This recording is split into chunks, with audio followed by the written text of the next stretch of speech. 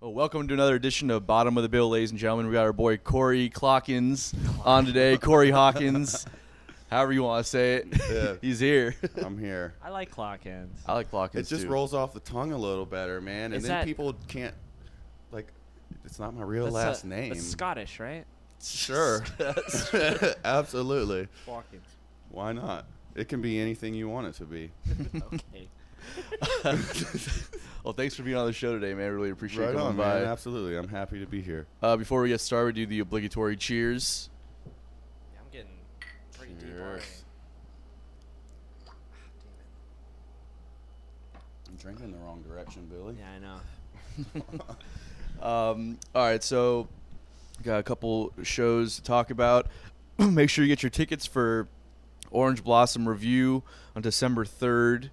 Hangout Express is going to be at Wicked Barley Brewery on May 29th from 3 to 6. And then that same night, we're at Flying Iguana from 10 to 1. And then I'm playing by myself at ABBQ on May 30th, and also by myself at Monkey's Uncle Jack's Beach. Yeah. And then the Garage on May 28th. So what do you got coming up, Bill? Oh, nothing. Just a tour with the hottest new Jamtronica band in Florida. Super sick, bro. Fucking Corey loves And the it. greatest hip-hop band to come on with you guys. Oh, that's right. Ooh. Did you want to hang out next week? I think so. I mean, a little bit. Yeah. Maybe we can jam together for a little I while. think that's kind of gonna happen. I think I'm getting in because you don't have a keys player. No, we don't. But I That's- do have. This is gonna, I was- I'm gonna be So he buying just more. invited himself I've- onto your I've- set. yeah, we talked about it Oh, on the okay. bus. But I've got a bass station and a mini Nova that I was thinking about bringing down with me just to More keys just than to Marion. set up. It's gonna be and ridiculous. then do some weird things. But Greenhouse Lounge is playing first night at Dunedin by themselves, and then Universal Mhm. Green is going to join us on that Saturday, and then on Sunday the 20th or the 30th, I can't remember. The we're- 30th, we're 28, playing- 29, and we're in Dunedin. 30th is when the Rosie show. Yeah, back up so here. Greenhouse Lounge is playing at Roosevelt Collier. So, I mean, if you want to go see an acoustic trio at where was it again? It's actually the full band, so you can go fuck At a yourself. really nice restaurant, then go ahead. Wicked Barley is a sponsor of the show, by the way, so just saying. That is true, and I love you, Jen. Wicked Barley is the best. All I'm trying to say is, I mean, come. A lot of people, you can make it to both shows. Yeah, you can make it to both You You can can shows. make it to both totally shows, make yeah, it. you Yeah. can make it to both shows for So sure. what time do you play at Wicked Barley? 3 to 6. 3 to 6. Oh, yeah. These Yeah. jet on over to Yeah. the West Coast real You quick. can go take a nap. Yeah, I And think then you come could to you the could show. do that. That's like a 3.5 hour drive, right? Yeah. I mean, if you're hustling, Yeah, you could get down and you can make it work. Yeah, you Yeah. can make it work. For sure. That's gonna be a lot of fun, though. Oh, I'm super excited, I can't man. wait. I'm so stoked. I had such a good time down in OBJ with you guys, man. That was Yeah. just absolutely incredible. That's a great festival, man. It's like one of my favorite festivals in Florida, I think. Yeah, We were just in and out, like we're just one day there, but like the Dude, 24 hours, like, to the dot. We left 1904 and got back 24 hours later, and I guess everybody went home. I know I passed out as soon as I got home. Yeah, I did too. Woke up at, like, 6:30, and I was like, oh, shit, it's 6:30. I got to go to work. I'm thinking it's 6:30 in the morning the next day, and I got to get up. I'm like, shit, I'm still hungover. I don't know how I'm going to do this. I'm just finally looking through my phone. I'm like, oh, wait, I'm completely wrong. I still got 12 more hours before my alarm clock's going to go I off hate in the that morning. feeling. That's like the worst feeling. that was the first time back at a festival that I felt like it felt like a real fucking thing. I've been telling everybody I took it for granted, you know what I mean? And then it's finally like back, and I'm just like, oh my god, this is amazing. Greenhouse Lounge was a lot of fun, but so was Ajava, so was Tanned, and then Spore just destroyed. Oh, my it, God, knocked those out of the water. guys. I love you guys so much, but Spore, I don't know, I man. know, That man. just it reminds I me of totally old agree. music I used to play with some of my friends, and ever since I met those guys, they added Michael to it. They had I can't think of the two guys that play with them, but they had the banjo player and the guitar player play with them on Really? Saturday night. Yeah, man, I just didn't- for a few songs, I but don't remember that one part. it's just full shred the whole time, Yeah, dude. They're a lot of so energy. good. They're so Oh, good. was it Nigel from Firewater that played with No, them? no, it wasn't Nigel. God, that's why I didn't even recognize the guy. They obviously announced him, but at this Matt point it Weiss was played with them, I 11:30 know at that. night. The other guitarist. When that ended the set, I got there a little bit late. Yeah. Right before that, they had a guy playing banjo, just shredding away. I mean, you can only imagine if you're gonna jam with Spore, you got to be able to shred hard. Yeah, for sure. Those guys get down. Steve's a fucking rock star in that band too, man. I love watching him play with Spore. Yeah. I was talking to my dad about that the other day. Their show in Oktoberfest in Jack's Beach. My dad had never seen Spore play before, and Steve's just pelvic thrusting the whole time he plays. He's like, man, that bass player is getting down up there. And it's like, yeah, he's a fucking rock star. He's like growing into a young Russell Brand. For sure. Is what it looks like. For sure. Without a fucking doubt. He's not there 100% yet, but he'll get there. Give him some time. So funny. His outfits and shit just made me laugh. Yeah. He always brags about how cheap they are, too. Yeah. It's like, I got this off Amazon, this whole thing for like $10. I'm like, he gets his outfits at fucking Goodwill, like bro, to be honest. Google? No, Goodwill. Oh, Goodwill. That's funny, man. Google Clothes. Google Clothes. It's in the air now. It's going to be a new business in the next year. I just realized I'd never put shoes on. I'm still wearing flip-flops and stuff. Nice. Whatever. It's my fucking house. Yeah, it's all good, right? bro. Live your best life. No one's worried about your feet. This is casual. It's comfy. It's comfy. I like to be comfy and current. Especially at home. Comfy and current. Yeah. Okay. Like it. All right, anyways, so Corey, why don't you give us some background on you and coming up and when you started playing music and all that good stuff? Okay, so my whole life I've always, all my grandparents were musicians pretty much, just like pianos. My dad's mom was a gig and piano player. She actually wrote my grandpa before he died. He was still getting checks from the Army Corporation of Engineers because she wrote the jingle for the Army Corporation of Engineers. I do not know the words to it or how it goes, but if you look it up on YouTube, you can find it. That's wild. So are you guys getting that check now too? No, I think they stopped because she died, I don't know, 15 years ago or something like that. So we're not getting any more royalties from that, unfortunately. And they'd send like $2 a month. You know what I mean? Gotcha. It wasn't anything serious. My mom's grandma, she was just one of those people who just could play anything on the piano. If she heard it, she could play it. You know what I mean? So we always had pianos and stuff around the house that I would kind of tinker with and, growing up, mess around with a little bit. Never really took any formal lessons or anything until I was in middle school. My dad bought me a bass guitar. I started playing bass and taking lessons in middle school, jamming out with a few of my friends at the beach. We were playing, I listened to a lot of like fat records, like punk rock and Sublime to like Slightly Stupid and Pepper and stuff. So we were playing like punk rock and with reggae jams and stuff in between them. Kind of started doing that for a while, and then I came across FL Studio at one of my friend's house when I was in high school, and it just changed everything for me. It's like, holy crap, I can make entire songs, and all I gotta do is just sit here and do it. You know what I mean? It's like I don't need a group of people. Granted, I would much rather play in a band than just sit at home and produce by myself. But I started doing that in like high school, kind of, you get like 18, 19, 21 years old. You just want to party. So I wasn't really doing too much with it. And then eventually I was just like, man, why did I stop? And got back into it, started playing more music with my friends again. And we used to practice, 3-4 times a week. But we never really went through with anything on it, Sure. And so kind of it just, feathered away, did its own little thing. I was kind of bummed out about it. But one of my best friends, Paige McMullen, she plays in band Tomboy from Jacksonville. Yeah, she used to be in Rice. Yep, she played in Rice. I remember So her. So we grew up, we went to elementary school together, and I remember we used to always hang out, and she came over one day and she's like, oh my God, she's like, I'm playing with Rice at Warehouse, and she's like, we got this guy that's coming in, he's rapping while we're playing, talking about Daryl.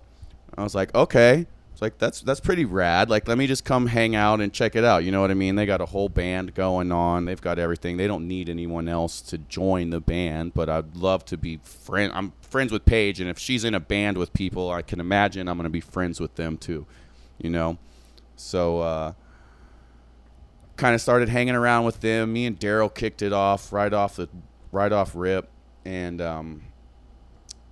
you know, everybody in Rice, I guess I don't know exactly what happened to Rice. It just kind of, me neither.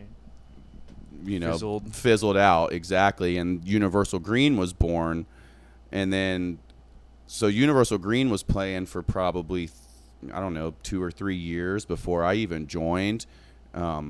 And then the same thing. It's like people had families and, you know, other obligations, and it just wasn't really working out. But I was still great friends with Paige, and she's like telling me all this stuff. So I'm like, hey, you ever need a bass player or somebody that can produce some stuff, you know, maybe add some electronic stuff in behind it, just let me know.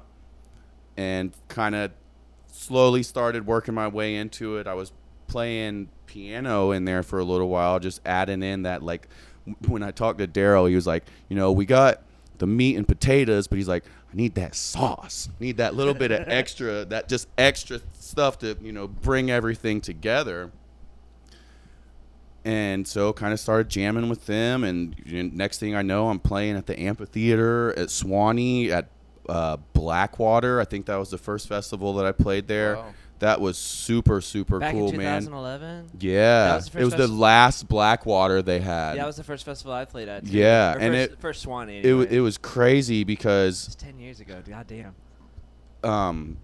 So, side note, before that, I got attacked by a dog. I got like 90 stitches in the back of my leg. So I was literally, it was insane. So I was literally up on stage, but I'm going to practice. I'm using a cane and crutches. I got my girlfriend at the time that was helping me bring in all my gear and stuff, and made it to Blackwater. And I remember we were playing, and it was like the last 2 or 3 songs. And I'm just like, I got to go sit with the studio or the monitor guys. I just can't stand up here anymore right now. And everything, it still went super great. It's crazy the amount of band members and stuff we've gone through in there. It's been a lot, but you know, just with the persistence and stuff, we finally made it to where we are now, and having a great time doing that. And then, you know, I've been producing since I found that program, pretty much, you know, when I was a teenager. And just trying to stay as busy as I can, really. What was the Jack scene like when you were coming up initially, like when, you know, as a teenager in your 20s? So when I was going to a lot of shows then, it was like I was going, like I said, a lot of punk rock shows, NoFX, Lagwagon, Strung Out, all Fat Records. I remember seeing Death by Stereo at Freebird. That was one of the coolest shows I think I ever saw. You know, I saw the Casualties. What was next to Plush? Rain? I don't know. I'm not from Rain. Jacksonville. Oh, okay. I think it was Rain that was next to Plush, but like on University.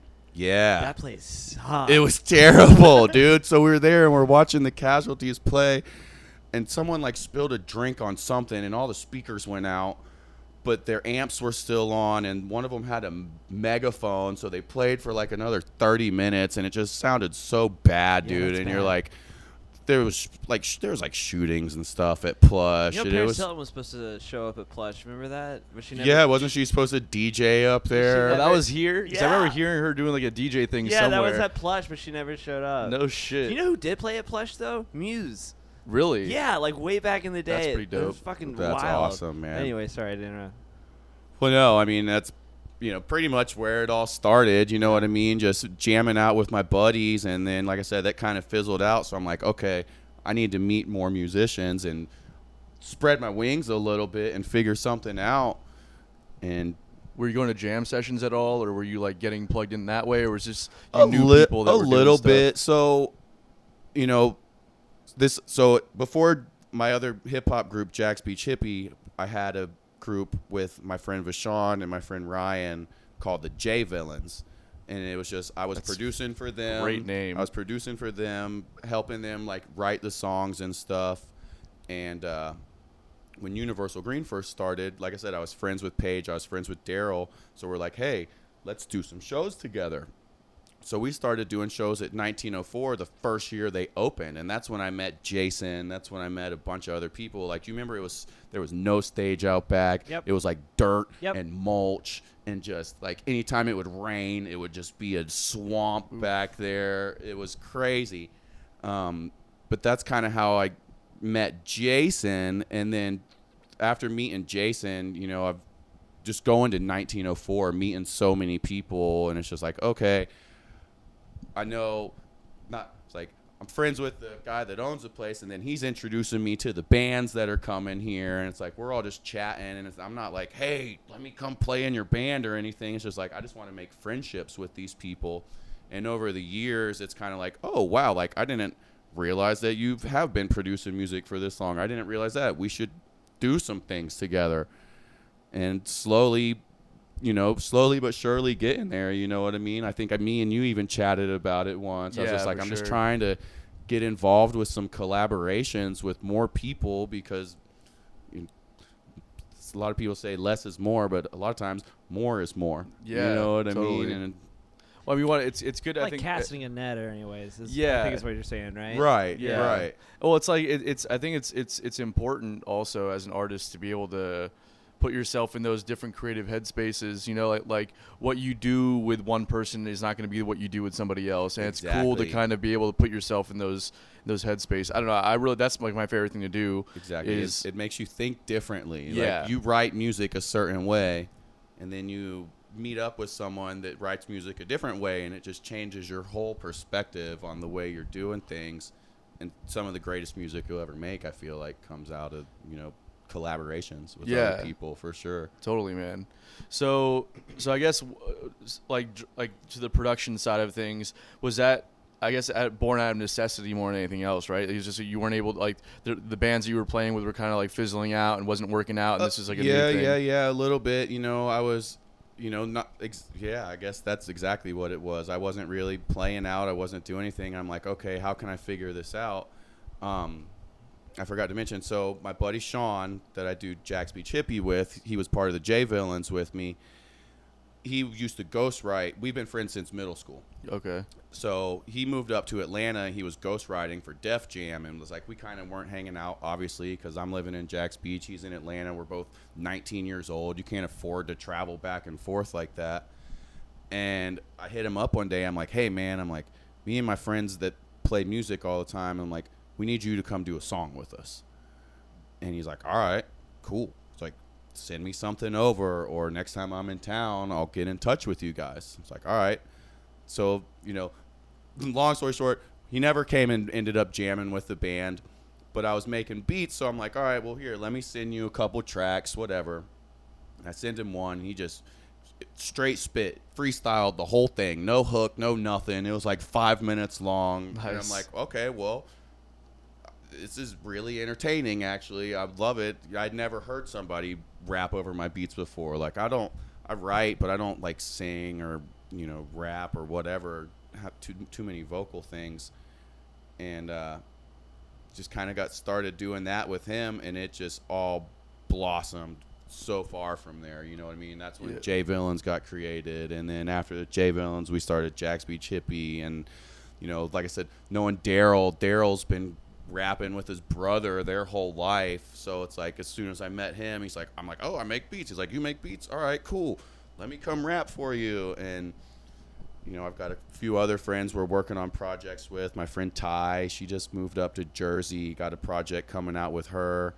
I was just talking to Kristen Campbell the other day. She wants to get on a couple songs with us. Just we don't really have anything written or ready, you know what I mean? But it's just kind of, you know, put it in the air and see what you can do.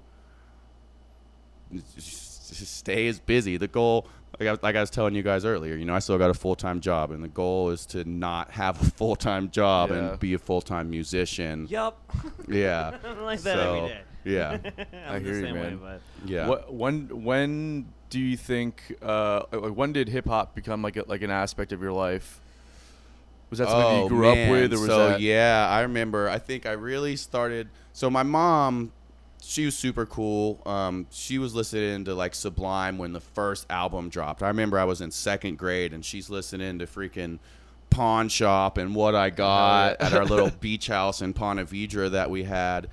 And that kind of like just sparked something for me, you know what I mean? Bradley, he'd do his punk rock, he'd rap, he'd do his reggae stuff, and I'm like, okay, it just kind of stuck. And I don't know exactly when I really started listening to hip hop. I want to say it was probably in like 6th or 7th grade.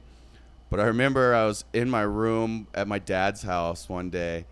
I think I was either listening to like DMX or PD Pablo, some really vulgar, like angry rapping stuff.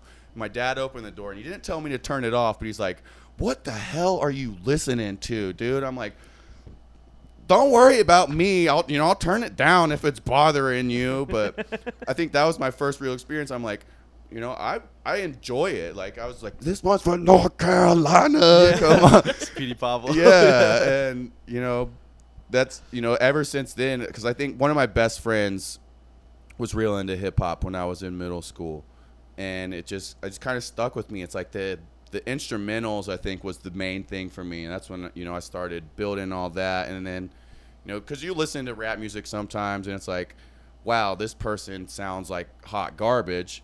Yeah. And then you'll listen to rap music other times and you're just like, I got to rewind this 3 times to just listen to what this guy said. Yeah. So it really can, contemplate, or I can get it through my brain. It's like recently I've been listening to a lot of like the Roots Radio, the new J. Cole album. I heard it's really good. Oh my God. He's playing basketball now. Every album. He's doing that too. You know that? Yeah. No. He's playing professional basketball. He's not in the NBA or anything like that. He's in like super minor, but whatever. Yeah, but just that's like when I'm listening to music, I'm going from hip hop to like I like to listen to a lot of the new stuff that comes out just to kind of see what's going on. Yeah, you know what I mean? sure, You got to stay relevant. But at the same time, I'm also listening to a lot of like pop punk and like kind of like A Day to Remember type stuff. More, and to like Lamb of God just dropped a new album, and I've been blasting that in my truck recently on my way to work. Nice. She'll definitely get you going in the morning. Oh yeah, for sure, dude, for sure. I always I liked all the beats and sounds in hip hop, and actually that's where I got my start for electronic music, was in FL Studio too. Right. At the same time, I think it was like in 9th grade is when I figured out that I could do the 8th or 9th grade. But that's all I listen to now is the lo-fi hip hop YouTube station, nonstop. So it's my favorite. I've been really impressed with a lot of the new music that I'm finding. It's kind of like I said, pop punk and like metal, but they're mixing in this electronic aspect of it. And I've been trying to figure that out like my whole life, as far like I said, when I first started playing, I was jamming out. We're playing punk rock. We'd play for 4 hours at a time and just go from prog rock to punk rock to little reggae breakdowns to just weird stuff going on. Yeah. And I'm like, how can I just I want to add 808s into here. I want to do all this. And recently I've been seeing a lot more stuff that's kind of coming out like that, and I'm super, super impressed with it. And I'm just glad it's finally, it's 10 years, 15 years later it's now. Weird. It's coming back, yeah. But it's super cool to me that you can mix in all this live instrumentation and live vocals, but not necessarily run backtracks, but you can still have your electronic part, like when you're on your keyboard, or if someone's got a drum pad and they can throw in those electronic drums and stuff. It's just so cool to me, man. There was a what was the name of that band? They came in. So when I was running the jam over at Nighthawks on Wednesday nights, and this one band was in town from Philadelphia or Pittsburgh. I think it was Philly though. They're like a jam band. Starts with a T. You know who they are. I can't remember their name right now. Talk. Not Talk. That would be amazing. It's like not Twiddle, but something similar to that. Oh, Tweed. Tweed. Yeah, Tweed. Okay, yeah. There you go. So they came in, and they played a show that weekend, or the previous weekend, and then they stayed in town and were just hanging out for the week. And then we came and ran the jam night, me, Steve, and Pat Shoemaker, and so these guys came in, and the drummer was like, I do like a lot of like DJ stuff as well. Would you guys be cool if I set up like my Ableton and did my thing? And I was like, bro, I would love to jam with you on that. Right. So he set it up, and it was really cool because I had jammed with some other DJs there and didn't work out because they weren't like they were they were like playing like a track list, you know. Right. This dude had like loops made and all this stuff like ready to be put in a situation where it was a band situation. Yeah. And we just started jamming on that stuff, and it was like the most fun I ever had jamming, like at that point in a long time, you know. Yeah. So it was like I love doing that kind of stuff. That's awesome, dude. I think that's actually I was thinking about that on my drive earlier. That's where I think I met you, was at the jam sessions, and I was like, I'm pretty sure it was still Nighthawks when you were hosting those jam sessions. Yeah. I'd known Steve for a while. I came and met you there, jammed out, played a couple songs, and I was just like, all right, well, this is pretty rad. That's right. I remember that. And then I think I came back. I want to say it was one of your jam sessions too, but like Alex was there. You had Aaron playing the drums. Yeah. I had all my keyboards in the truck with me, so I just brought up my little bass station and my mini Nova, and Alex was playing the bass station. I'm doing like some weird vocoder stuff on there. You're playing the guitar. I think Steve or Adam was playing bass. Aaron just was shredding on the drums as usual, and man, that was a super, super fun time. Yeah, man. That jam had some really fun moments where it was like, just like sometimes like the right group of people would show up and there's some like magic that happened on that stage, man. It was fun for sure. All right, so there's like a lot of different when people say a producer in music, there's like a million things that can mean. Right. So when you say that you're a producer, what does that mean specifically to you? So, like I said, I've been, making whole tracks forever. Probably a good almost 15 years now, I'd say. That it started out like, oh, just you're a beat maker. Like when you first start, you're like, oh, I'm a producer. Like you telling all your friends you're a producer. Like I don't have a city job picking up trash right now. You know what I mean? Like I'm a producer. Right. And this was when I was growing up, and then, just throughout the years, it just kind of evolved. Like I've bought in tons of different VSTs just so you have good sounds and stuff. I got a bunch of different hardware at my house. Like I've got a whole studio room at my house that I work and try to make cool things out of, Yeah. But I'm also like, I'm recording my friends when they come over to the house. There was a while, a buddy of mine, I haven't talked to him in a while, but his family, his dad was, I don't know if he was the manager or the producer or what, but he worked with 95 South and what's the other one? A1A? There's 95 boys, and either way, I was hanging out with them, but I was going to like the Wind Squad studio downtown every now and then, hanging out with those guys, kind of working. Short Fuse is another little spot they had in there, but that was like real. It's like all hip hop stuff, you know what I mean? Yeah. But it was so cool, like just learning, hanging out with Paige, like we were talking about Rice, and going to Warehouse studios. Like it's so much different. Warehouse is, there's 50 instruments in the main studio, whereas when you go to a hip hop studio, it's kind of, you're sitting at a computer and a piano. It's like a vocal booth, and then like the control room is like enough for 3 people. But to me, I mean, producing is just like, make everything from the beat, help write the track, record the track.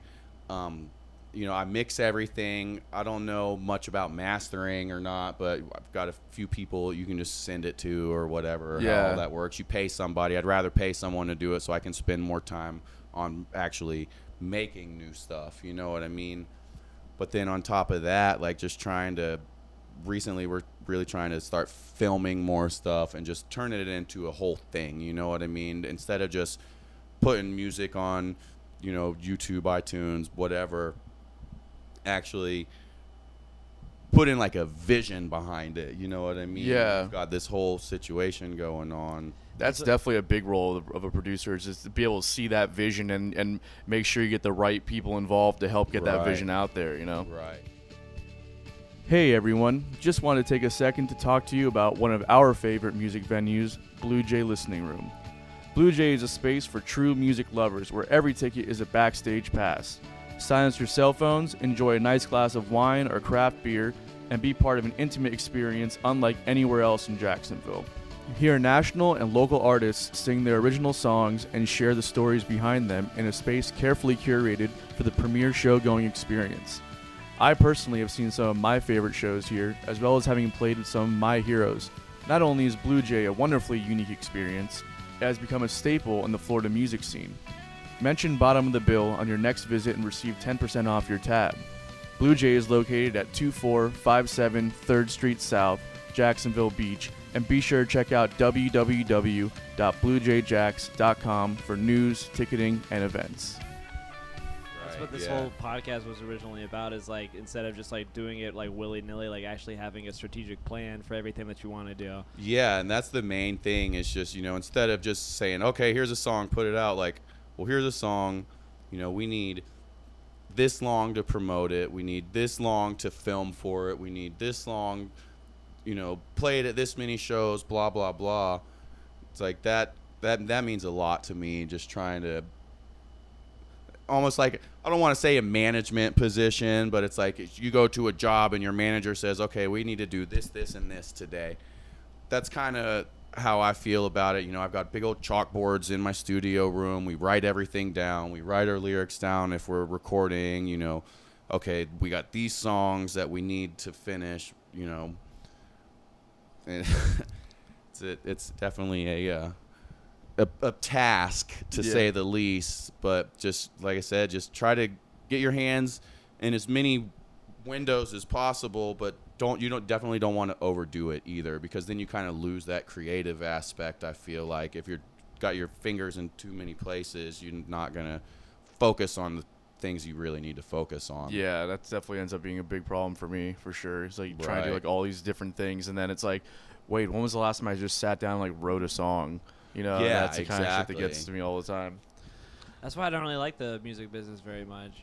I mean, I'm definitely like, fucking knee deep into it at this point, but I remember been in it for a few years, thinking about getting out of it. Yeah, right. No, it's not really like trying to get out of it. I know. I just want to be like you said, like at least somehow like reserve some time. But before you were into it, you didn't really like ever reserve time to like practice or like write new songs. Right. You were just like, oh, I'm just like so free. I can just write a new song whenever it comes to me and never have to worry about any sort of thing after it. Yeah, and exactly. That kind of existential dread. Next thing you know, just hangs over you like all the time, and then it just makes you just want to just like sit at home and do nothing. So, anyways, I totally understand, dude. It's like you write one song, but then you listen to it 1,000 times. Yeah. And only you and two of your friends have ever heard it, and you're like, I don't even want to put the song out anymore. I'm just tired of listening to it. I can tell you right now that since I've gotten the masters for the new album, I will never listen to those songs ever again. No, I know, man. Dude, I the album's not even coming out for another like 2 months, and I will never listen to those songs ever again. He told me he finally finished. They finally finished one of the music videos for it, and I just want to see it. I'm like, no, over it. I don't care. Over it. Just put it out. Call it a day. A couple months and then maybe I know what the song is. We'll play it behind us on a projector at a show one day. Bro, it's so like it's so true. Even today I was doing something. I started like I go into like these like I get very impulsive about stuff, and I'll go on like these tangents of like booking gigs, or I start to think about like really in depth about marketing stuff and what the next thing is. And I was like, okay, so just my brain instantly today went to, I was like, okay, so what is it? It's May. Okay, that means we should be working on the next album by December. Okay, we're gonna tour. so we're gonna tour for the rest of the year, and then we're gonna, after the album comes out, and then December we're gonna take a break and go back to the studio and start do it again. It's just like it's already like, and it's okay. It needs to be out by next May again. That's what needs to happen. I'm just like next thing you know, you didn't play your guitar for 3 days, and I'm like, Jesus, I'm thinking about these things too much. Yeah, it's definitely a lot to balance. It's all. I mean, time management is so important in this thing. For sure. And it's hard having a full-time job, and especially like I said, I'm getting up in the mornings and doing construction during the day, so it's hard to be motivated sometimes when you get home. But at the same time, it's like it's more motivating to realize, like I said, I don't want to work a 9 to 5 all day. I want to be a full-time musician in whatever shape, form, or fashion that comes in. I'll figure that out when I get there, I suppose. You know what I mean? Yeah. Just try to stay as busy as you can, and work with all your friends and have a good time, but just don't overdo it. Yeah, for sure. So when you're like producing tracks and working with different people, obviously, like, depending on who you're working with, you're probably going to be doing things like approaching it a little bit differently for each person. But like, is there something about something that you produce that has like your stamp on it? Like, if I listen to something, like what about a track that you make makes it you, other than the fact that you made it? But you get what I'm trying to say? Yeah, I understand. I try to just, I don't know. I guess there's not a certain thing that I would say, but it's like I try to, incorporate live instruments as much as possible. And then in the same breath, but like you also want to cater whoever you're working with. You want to make sure that they're happy. Yeah. You know what I mean? And I'm not working with too many other people. But at the same breath, when I do work with these people, it's like, all right, what do you want from me? You know what I mean? Like I can sit here and play a couple keys on the piano and make a beat in 30 minutes, no problem, but if whoever I'm with they don't like it, like, okay, well, what if you try this? What if you try that? And it's like, I'm always open to try new things, but then sometimes, you'll have people at your house that aren't necessarily a musician, not that I'm recording them, but there's like other people have these ideas and they're like, you should do, add a spider sound to it, or add, the freaking weird noise to it. Like, what the fuck's a spider sound? Okay. Yeah. Has that been an actual request and you're bringing that No, up? not from me. Spider sounds. Yeah, add a spider sound to it. But There. there's a lot of people, it's like I said, when I first started producing, when I was in high school, it's like you get to, 16, 17, 18, 19 years old, however, it's like you think you're the shit, you know what I mean? It's like you've got all these ideas, and then you actually meet someone that's been doing it for a longer time, and it's like, oh man, it's like, hold on, like I got to humble myself right now because this isn't working. And that's what I try to do every time I'm working on something. If I'm with a new person or even just with myself, I'm like, how can I do something differently than what I normally do? It's like, instead of just starting with, a melody or a drum beat, like how can I think of something different, even when I try to not produce my own sounds. I can't. Sound design. Oh yeah. Sound design. I try to do that, and then sometimes it's like, sometimes it works out really well, and then other times you're sitting there for 4 or 5 hours working on the same snare drum, and you're like, I can't get this right. But that's why I got Omnisphere, Contact, all those, external VSTs and stuff, and it's like you can just dig through and find new sounds every single time you get on your computer. Yeah. So I mean, I don't know.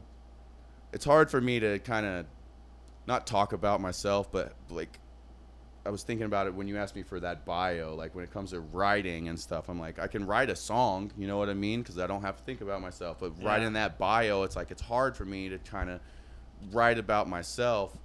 And so when it comes to making music, I don't know, I guess it's the same way. I just try to stay as diverse as I possibly can. It's a real good attitude to have, man. It's like working with friends, and like we were just talking about a few minutes ago, it's like you get someone in the studio that you haven't been in the studio with, it'll change your whole perspective, and it's like, okay, well, maybe I'll try this, and then it works out, and you can also change your whole relationship with them too. Yeah, because they could be like, I don't know if I actually like you as a human being anymore. Exactly. That shit's like, there's something weird about that experience. It's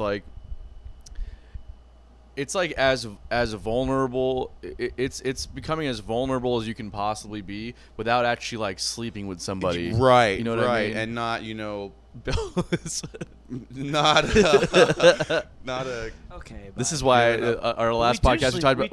We do sleep in the same bed together on the road. That is true. But this is what we talked about in the last podcast about me being a PR nightmare. I just say shit that's like not do you think appropriate. Of the words before you? Do you pick them, or did they just come out? They just come out, bro. Come out. There's no there's a. I do have a filter, but it's also at least it's real. It is real. Yeah. It is real. I do have a filter, and I do try and think about what I say, but I'm also very slow. So sometimes the words that I should say don't come out. It's just like what's the simplest way to say this? It's the most offensive way to say it too. So I'll say it that way, and the point still gets across. You know what I mean? I don't mean to be a dick. It just comes out that way. Anyways, yeah. So it is extremely vulnerable without having to. Well, and some other people, you know, like you say, like, you know, you bring. Thank you for saving me. I was like waiting for you to finish. You bring someone to your studio, and it's like they don't like how you work. You know what I mean? And then it's like, well, I want to do everything I can with you, but goddamn, dude, you know, give me a fucking break. There's only so much I can do, and it's like I can't make a spider sound. Yeah, I can't. You know what I mean? Don't make a fucking sound, you idiot. Like, yeah, there's only so much you can do, but the thing, you know, just try to stay as humble as possible is my whole thing. You know, just try to keep a level head, and you know, if someone gets on my nerves, it's like, hey man, sorry, it's not working out. I'll send you a freaking beat pack on Google Drive or something, and you can figure it out yourself. But have you ever had to do that before? Yeah, really. Yeah, I have one specific thing coming in my head right now. When I was probably 21 or 22, I was living in Mayport, and we were still doing J-Villain stuff, and one of our buddies we went to high school with came over. Well, he brought a friend with him, and his friend was like, oh man, he's like, I love this is so cool, this is awesome. He's like, you guys should let me get on a song. And we're like, all right, bet, let's listen to some more beats, we'll chill for a little while. Well, he's drinking, I think he was drinking Jim Beam, and classy. It just randomly, just out of nowhere, bro, like we're listening to beats, he's like, I don't fucking like this shit. I'm like, what happened, dude? Like, what changed? He's like, I don't like this shit, y'all need to change it. And I'm like, okay, well, you obviously got a problem right now. This Jim Beam is taking over your brain or something. I'm like, you gotta get the fuck out of the house. He's like, what are you gonna do if I don't? And I'm like, we're gonna drag you out of this house if you don't leave. And his buddy's like, oh shit. He's like, hey, I can't remember what his name is. He's like, bro, he's like, we gotta go. They're gonna drag us out of this house right now. And I was like, man, like, how did it go from I love you guys, this is so fun, to what the fuck is this? You know what I mean? Yeah. It's not like anything changed. No one's demeanor changed, I guess, except that guy's. Yeah, right. Did you send him a beat pack? No, he didn't get a beat pack. He didn't get the beat pack. Right. Nope. No. Fuck. But hey, send me an email if you're watching this, and you can check out my website, and you can buy some beats. How about that? There you go. I thought you were talking to that one guy that you pulled out of your house. No, I was. And then you were like, I thought you were going to be like, yeah, if you're watching this, you can suck my balls. Yeah. Oh, well, yeah, that too. That too. I was waiting for that. You can pay me. You can have it. You can suck a dick too. Whatever. Fuck it. Oh, someone taking the heat off of me now. This is great. I love it. Oh, man. But yeah, that's honestly, you know, like I said, I try to stay as humble as possible, and that's really the only bad experience I've had like that. I don't work with too many people. I'd rather work with like a friend or someone that like I really vibe with, and that way you can kind of just like, you can build a whole thing, you know what I mean? It's not like me just, here's 10 beats, do whatever the hell you want with them. It's kind of like, I want to work with you to make this the best song possible. Yeah, totally. You know? And so, yeah. I've worked with people where they just don't have any work ethic also, and that's a really hard one too, because they go like, you know, it's okay, well, let's sit down and write this. I don't produce in that way, but I you know, like with writing tunes and stuff, so you'll sit down with somebody and say, okay, so, you know, what are you trying to do with this song here? Let's try, you know, like, what's the chord progression? I can try to help you write some melodies over it. We can try to write some lyrics and kind of just bounce some ideas off each other back and forth and just kind of see what happens. And they'll work for like 10 minutes and say, okay, you want to go grab, like, I gotta go to the store and buy cigarettes, or I gotta, you know, let's go grab. No, you got a pretty good work ethic. Oh no, I just know people like that too. Oh yeah. I know I have a really good work ethic. I don't leave. I fucking get pissed at you for being like, we should do this fucking take for the 100th time. I'm like, okay. Well, that means I have a good work ethic too, though, right? Because I'm trying to get the best fucking take. Which is the worst thing for a work ethic. You know, I read this thing recently. You guys know who Gary Vaynerchuk is? No. Entrepreneur, just super keep saying super humble guy, but just he's got it. VaynerMedia, I think, is what it is. But he has this quote that he says, "Perfection is a disguise for insecurity." And I wrote that on my chalkboards. I'm like, wow, because I used to be the same way, dude. We've got 100 songs that only me and Sean have listened to. You know what I mean? And it's like, oh, it's not ready yet. It's not ready. And it's like, you know what? Just it's done. There's no reason that it's not ready. Put the song out. I'm like, I don't need to change these hi-hats anymore. I don't need to do anything else to this song. Just put it out, and I can work on a new song. Yeah. You know, and that really stuck with me. Perfection is a disguise for insecurity. That it doesn't. I'm right there with you. I totally agree with you. That is a great quote, and I can agree with that too, because I'm not saying that my approach is the best way to do it, but there is also, like, when I listen back to something and I can hear, like, that's also true, but when I can hear issues like with the timing, or if I hit like a wrong note, right, that kind of shit, you can't let that kind of shit slide. You know, like that's just sloppy. Like, you're not gonna hear a song on the radio. It doesn't have to be the radio. Your favorite band of all time that maybe never got radio play but is very successful. Let's say you listen to one of their records, you're not gonna hear that kind of shit on there. Oh, absolutely. And that's just all. That's my approach. Yeah. I'm just like, okay, it doesn't need to be perfect, but it needs to sound like them. At least it needs to be that level of clean. And otherwise, it's like, what are we doing here? You know, we're not like fucking 19 years old. We're in our 30s and we're trying to be successful here. I think it sounds 100%. Too clean, though. You know what I mean? You think it sounds too clean? Yeah. Okay. Well, sometimes you need that little bit of like grunge and dirt behind it. Yeah. Even Mr. Clean still's got that gold earring. You know what I'm saying? He's not 100% sterile. Well, I mean, there is something to be said about that, right? I mean, look at Jack White and the White Stripes. Yeah. And everything that Jack White does is so stripped down and like raw. Every funk record ever. From the 70s, yeah, from sure. The Parliament, yeah. Okay, okay, but like we're also 40 years. You listen to early Prince records and you hear the mistakes on there. Yeah. That's a different time. Yeah. That shit doesn't happen now. No. You don't put on the radio and hear mistakes on the radio. Is all I'm saying. But is that better? If you fuck up your recording, just call it jazz fusion, and then you're good to go. Touche. No, but are you asking if it is better? And yes, it is better. That it sounds perfect on. Look at. If you want the human element, go see a live show. Yeah. When you want to listen to something for the perfect form, when you want to listen to perfection, there you go. Okay. when you don't want the human element, when you want to just hear something in its like perfect state, then that's when you put the record on. That's for me, anyways. Yeah. You know, like. No, I agree for sure. Like, I don't expect to go see. Billy's not agreeing. I do. I mean, I get what he's saying, because like some of my favorite, because I listen to electronic all the time, and that is perfect. Yeah. Like, there's no way around it. Yeah, it's weird that you wouldn't agree with me on this. Huh? It's actually weird that you wouldn't agree with me on this. Well, because like when it comes down to the, it's not really the perfection that's your problem. It's just like the thing that gets me so upset is that you'll be like, "This is perfect. This is perfect. This is perfect. This is perfect right here," and the next day be like, "We have to redo this whole thing." Yeah, that's what pisses me off more than anything. That does happen a lot. I think that's what from now on, like you could just be like.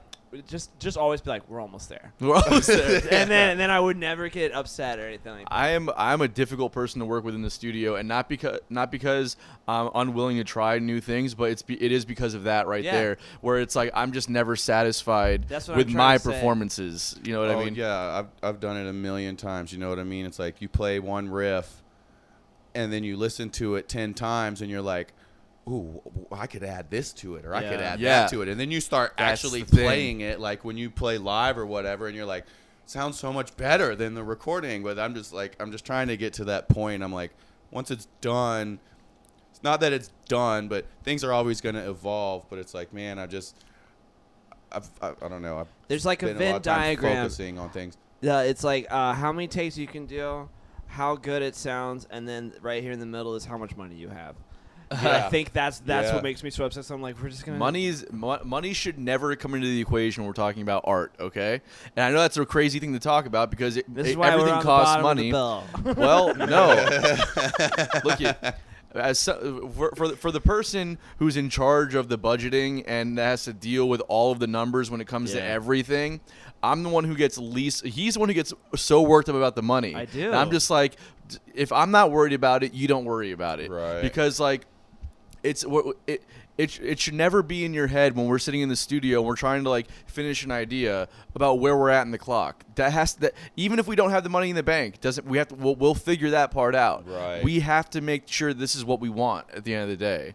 You know, and that's my mindset when it comes to it. My mindset is I don't want to eat Pop-Tarts for dinner, so well, for the rest of my life. I think that's a big reason, you know, coming back to it, I think that's a big reason I also, you know, started producing and doing everything out of my house. You know, I've got I didn't build a booth in there, but I've got, you know, my microphones are basically in this box that's soundproofed, that's got everything on the front of it, so you can stand in front of it. As long as you're wearing headphones, you're not going to pick up anything. I think that was huge for me, was I don't have the money to go sit in a studio. And granted, this was a long time ago when I got all this equipment and stuff, you know, but I really, you know, I totally understand both sides of this. You know what I mean? Like now I'll sit in, if we're going to a studio to record the Universal Green album, I'll sit there as long as it takes. The money's not an issue, but in the same breath, like we could do it for cheaper somewhere else. Totally.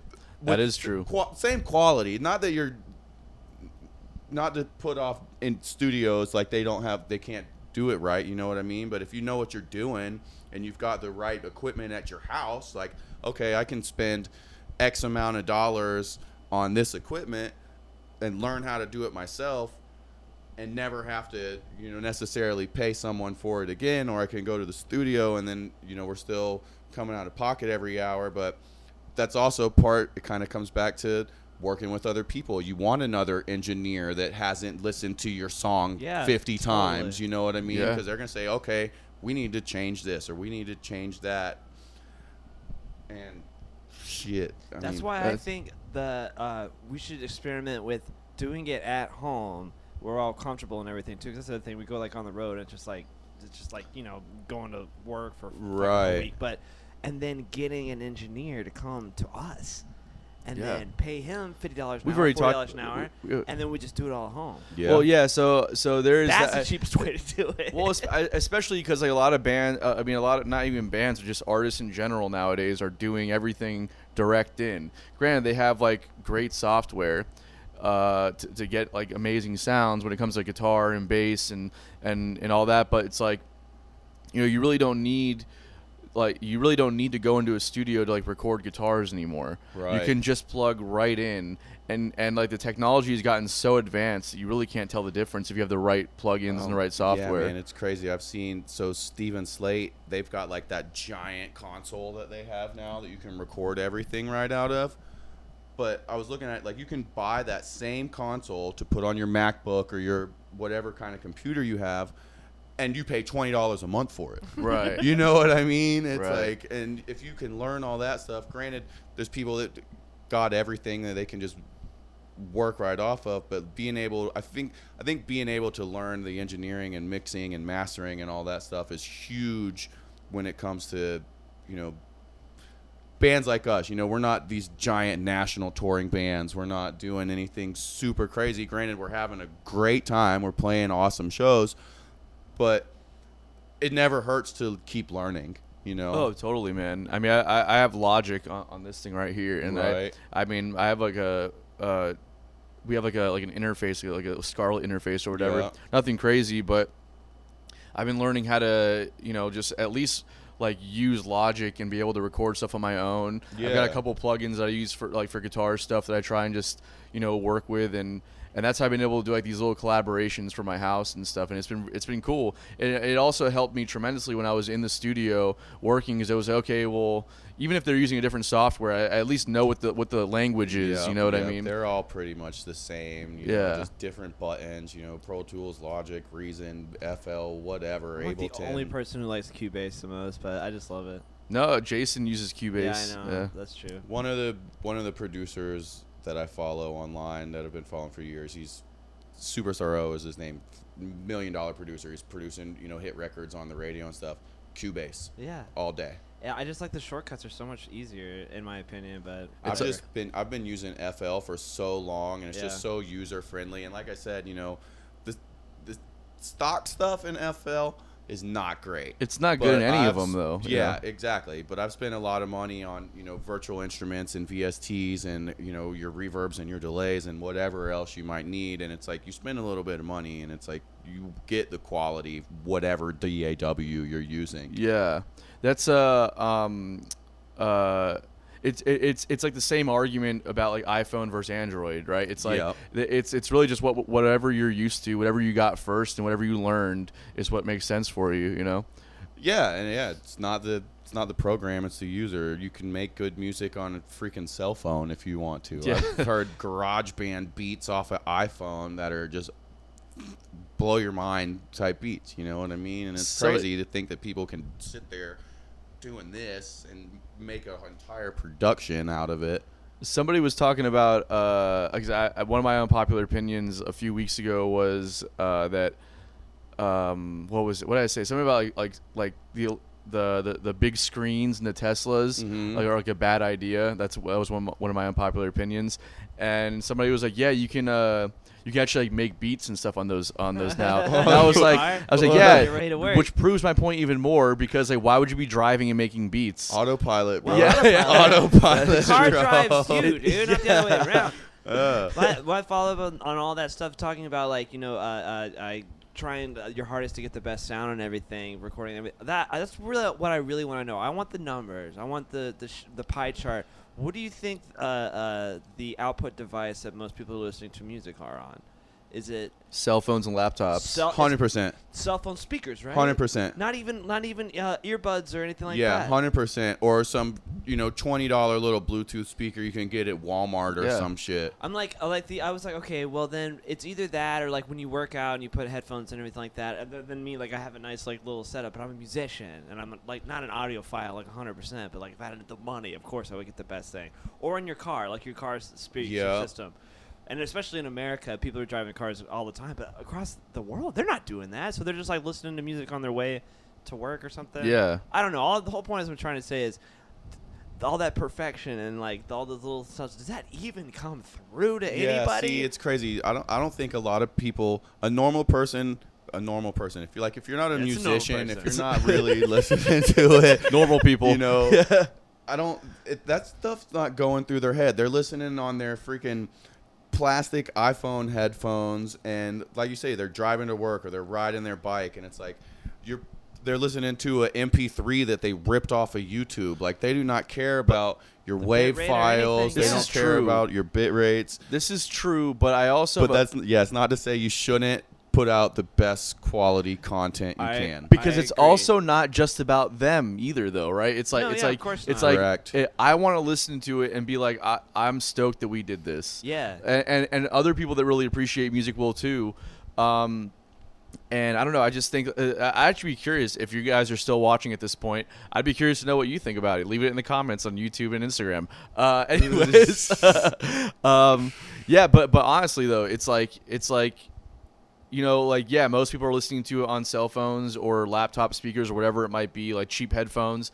But I mean, when they do put it on to like a real system, it'd be dope to be like, oh man, I didn't realize that this thing was panning from side to side. I didn't realize that this thing was going on like back here while this was going on over here. Like I didn't even hear this fucking thing going on my speaker. Yeah. It's a shit like that. Like what's his name from Black Flag? Rollins. Henry Rollins. He spent something close to like $1 million on an audio system because he's like one of the biggest audiophiles. Oh, I totally believe it. And it's just like insane what these speakers look like. Those people they're never gonna ever get a chance to either go to a studio, hardly ever. They're sure as fuck not gonna have enough money to get those speaker systems. I know, but it's not. I'm just that stuff's not for them. That stuff is for. I'm devil's advocate on this 100%. I don't think they'll ever hear it. In the same breath, dude, like I've got one of them little JBL Bluetooth speakers. Yeah. And the sound that comes out of that is really good. It's surprisingly. pretty good. They sound decent. I've got my studio monitors at the house. Yeah. But it's like, if I'm like playing beats or something and I need to take a break, I need to export something, I've got my little JBL and it's like, turn that thing right on. It's like I listen to it all day when I'm working and stuff. It's like, yeah, JBLs are nice. The qualities are they're starting to get really nice on some of this stuff for not a big price tag. For sure. For sure. But I'm right there with both of you guys though. Like I want my music to sound. I want to go to Henry Rollins' studio and listen to every song I've ever made. Exactly. Yeah. But I also want to listen to it in my truck with the blown speakers and the 212s in the Also back that true. are way too loud. Yeah. You know what I mean? So. I'll go to Henry Rollins' place and listen to your tunes and your truck on the broken speakers as well. On the way. I will never listen to our songs again though. You know what I mean? Like, I will never listen to side hustle music ever again.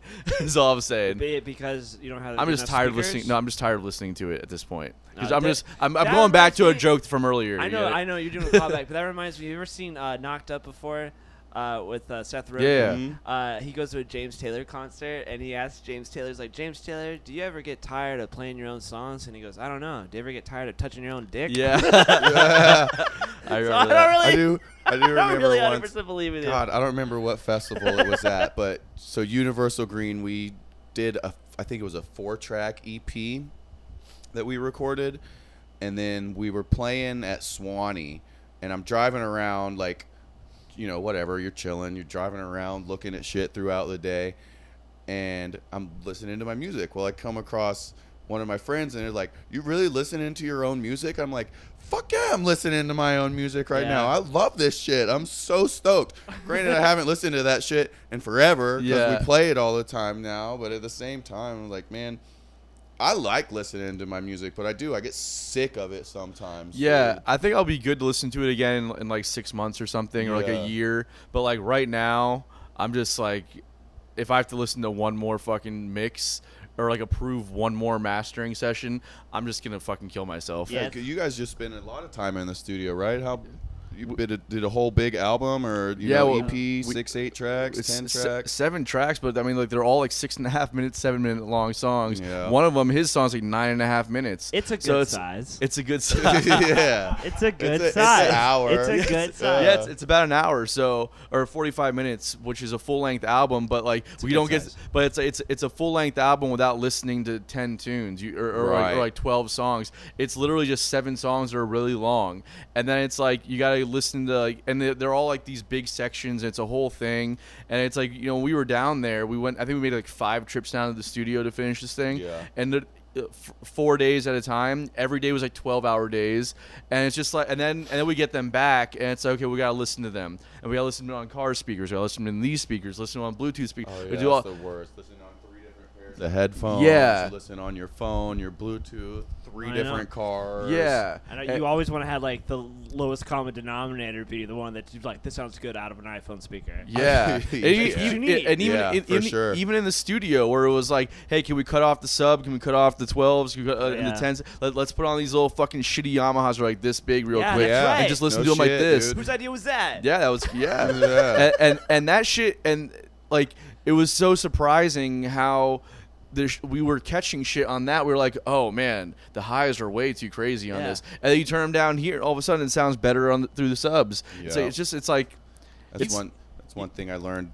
like just watching a bunch of studio engineers. They all say it's like how, like, because granted, you want to turn it up, you want to get freaking crunk when you're in there and have a good time, and you want it to just be like, oh, how would this sound live? But at the same time, it's like you almost need to have these volumes low.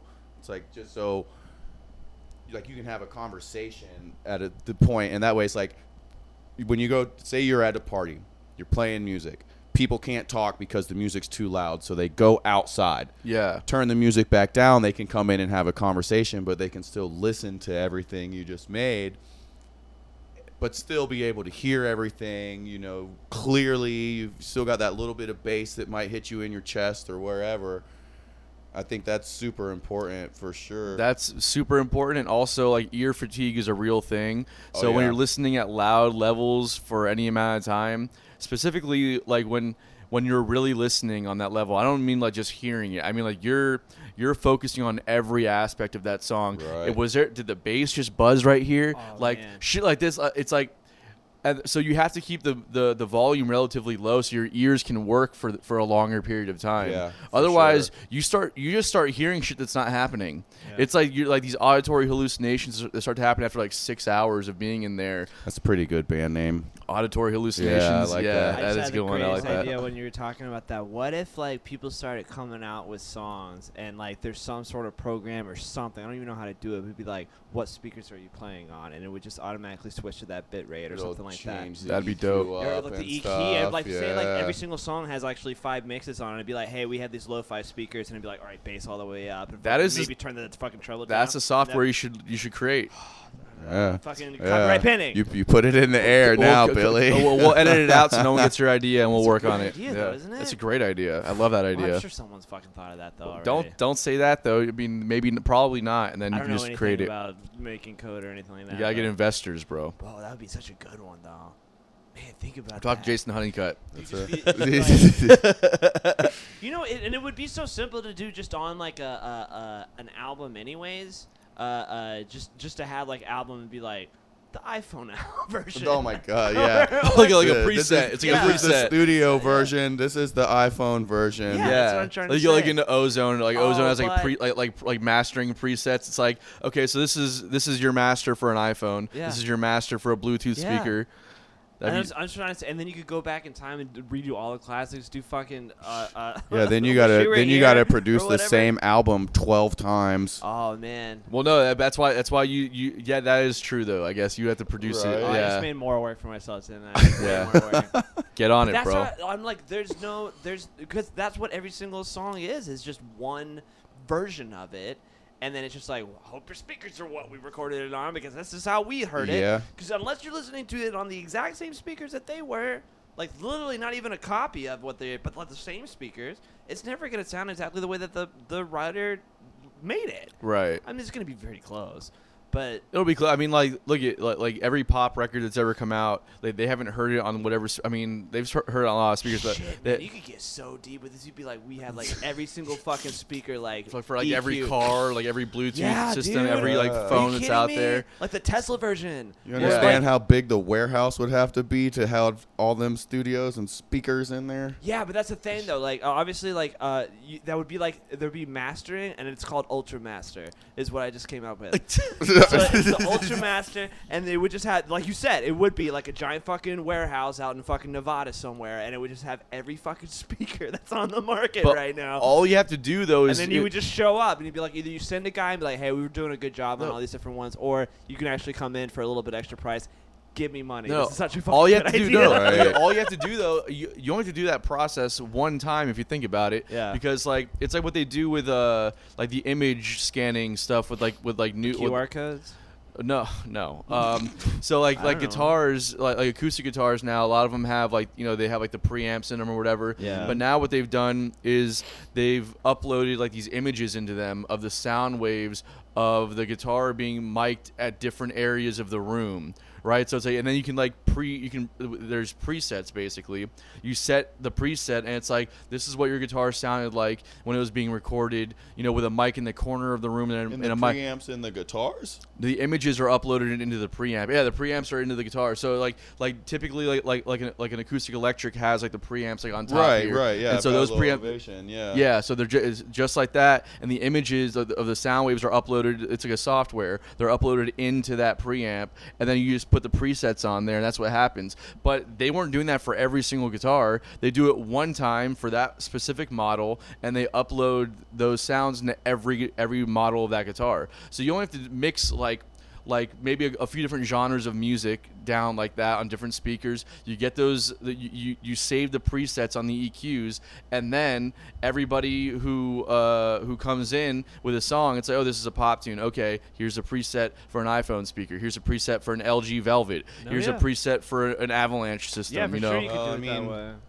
They definitely kind of do shit like that. Right. When it comes to your DAWs, like you can go online and get presets for Ableton, for Logic, for anything. That's true, yeah. Drop it right in your mixer, and it's like maybe not necessarily like I'm sure they've got it for guitars and bass and drums at this point, but it's like I know for a fact you drop your vocal presets, it's going to put your EQ, your reverb, this and that and the other in there, and it's like it's going to be different for every person. You're going to have to adjust it a little bit. But they don't have But it it'll for, definitely speed up the work process. But they don't have it for speakers though. Like they don't have it for you know what I Right, mean. Like right, they right, have right, it right. for if you're looking for this vocal sound, this is what you got to do. If you're looking for this guitar sound, this is what these are the presets that you want. However, Is this they just don't a have it. stoner thought now? Because like, aren't there just like bass and trebles on the fucking stereo that you can mess with? And Yeah, but those are so unsophisticated though. I mean, you got 1, 2, and 3. Think Yeah. about a EQ, and you're looking at the mixing board. You It's know what I like- mean? You yeah, can all those you can frequencies. chop out one single frequency, and no, it's just or you just just three turn little it down. guys. Yeah. What if you went into a studio and they're like, Crank hey, the hey, mids and the highs, and turn the bass all the way down. You're good Oh, to yeah. go. That's What are you not- listening to? I don't fucking know. like Tchaikovsky? Yeah. No, but like, what if you went into a studio and it just had like just fucking we got this, and they're just like messing with the bass and treble and mids. They have mids now, and it's just 3 knobs. just 3 mid stops. Yeah, I went That's to it. fucking Juilliard That's for it. this. I went to Full Sail. Anyways, I mean, basically, maybe that's a good idea. I don't know, but it's a great idea, Sorry. but I mean, you think I'm you won't high. Not. you won't follow through though, right? How am I supposed to? I don't know anything technical about that. You start doing the research, bro. Go on Shark Tank and investor.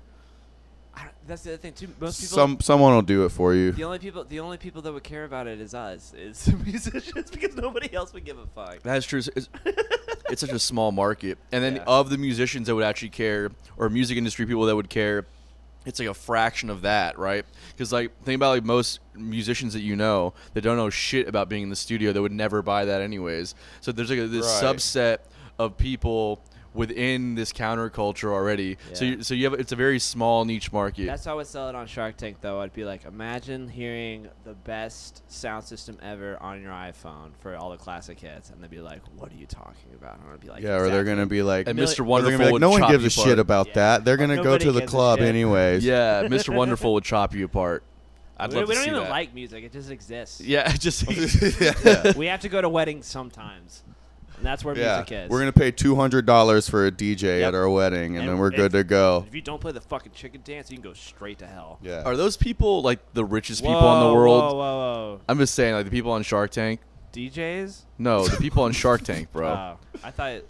I mean, they got to be Mark up there Cuban? somewhere. I know Mark Cuban is definitely like. Yeah, he owns the Dallas Mavericks. He was already a billionaire when they started the show. Nobody else was on that show. I'm just curious. It's like at this point they have so many investments. I would say like. Yeah, they I just mean, wanted to be on maybe TV. maybe a couple of them.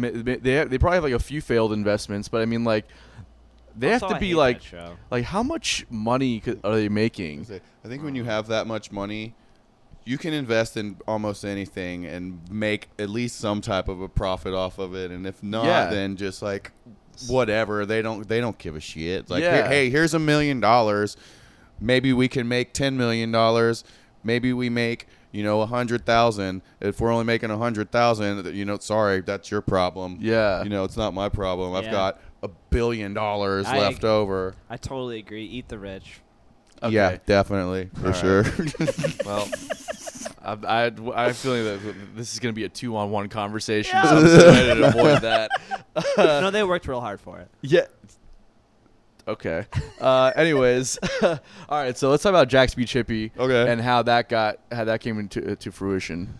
So that's me and my buddy Sean. Like I said, we've been friends since middle school, and he was living up in Atlanta, writing for Def Jam, and he didn't want to write for them anymore. He wanted to make his own original music. So I started sending him beats, and we kind of got some things going on. Are you allowed to say who you wrote for at all? I know he was a ghostwriter. Honestly, he doesn't even know. Oh, he doesn't. Yeah, know? they kept that information from him. I don't know if he's ever heard it, like in his songs or anything like fucking that. a Ludacris I wish song I comes knew. out. Yeah, and he's just I like, wish I fuck knew. yeah, it's my verse right there.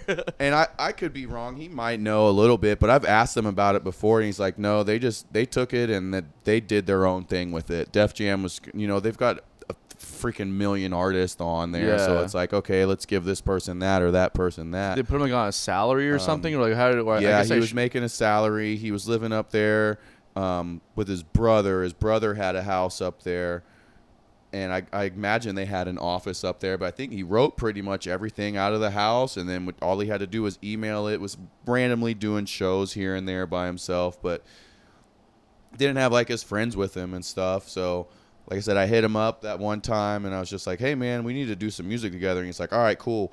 And like a year later, he moved back to Jacksonville. We started making beats, and Jay Villains, it just kind of fizzled out, you know, just like everything, life issues or whatnot. I'm sorry, was Jay Villains a full band? So Jay Villains was just another, it was me, my friend Vashon, and my friend Ryan.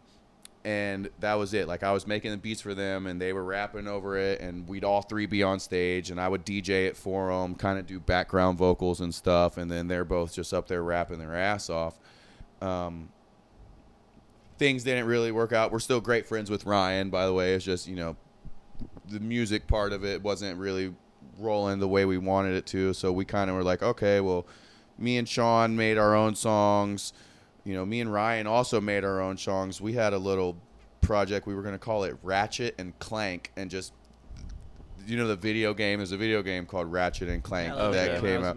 Yeah, long ago. And I was like, oh, this is perfect. Like, we can make Ratchet rap songs and then Clank, like, knock them on the head type thing. You know what I mean? And so that kind of did its own little thing. And then Jaxby Chippy really started, and you know, we just steadily just, like, we hang out all the time. And so I just kept sending him beats. He kept writing to them, you know, kind of started playing with Universal Green. And then we were like, okay, well, you know, let us start opening these shows and stuff. Because Daryl, lead singer of Universal Green, he, you know, he's been rapping with his brother his whole life. So it's like we kind of started doing little things with them. Like, I'm sending them beats. They're rapping over them. They're doing their own thing. And we're just trying to get it all together. So eventually we were like, well, let us open. We can have a couple little features in between the set. And then, like, I jump on with Universal Green. Sean can come on at the end of it. You know, Daryl can do his whole little thing on there.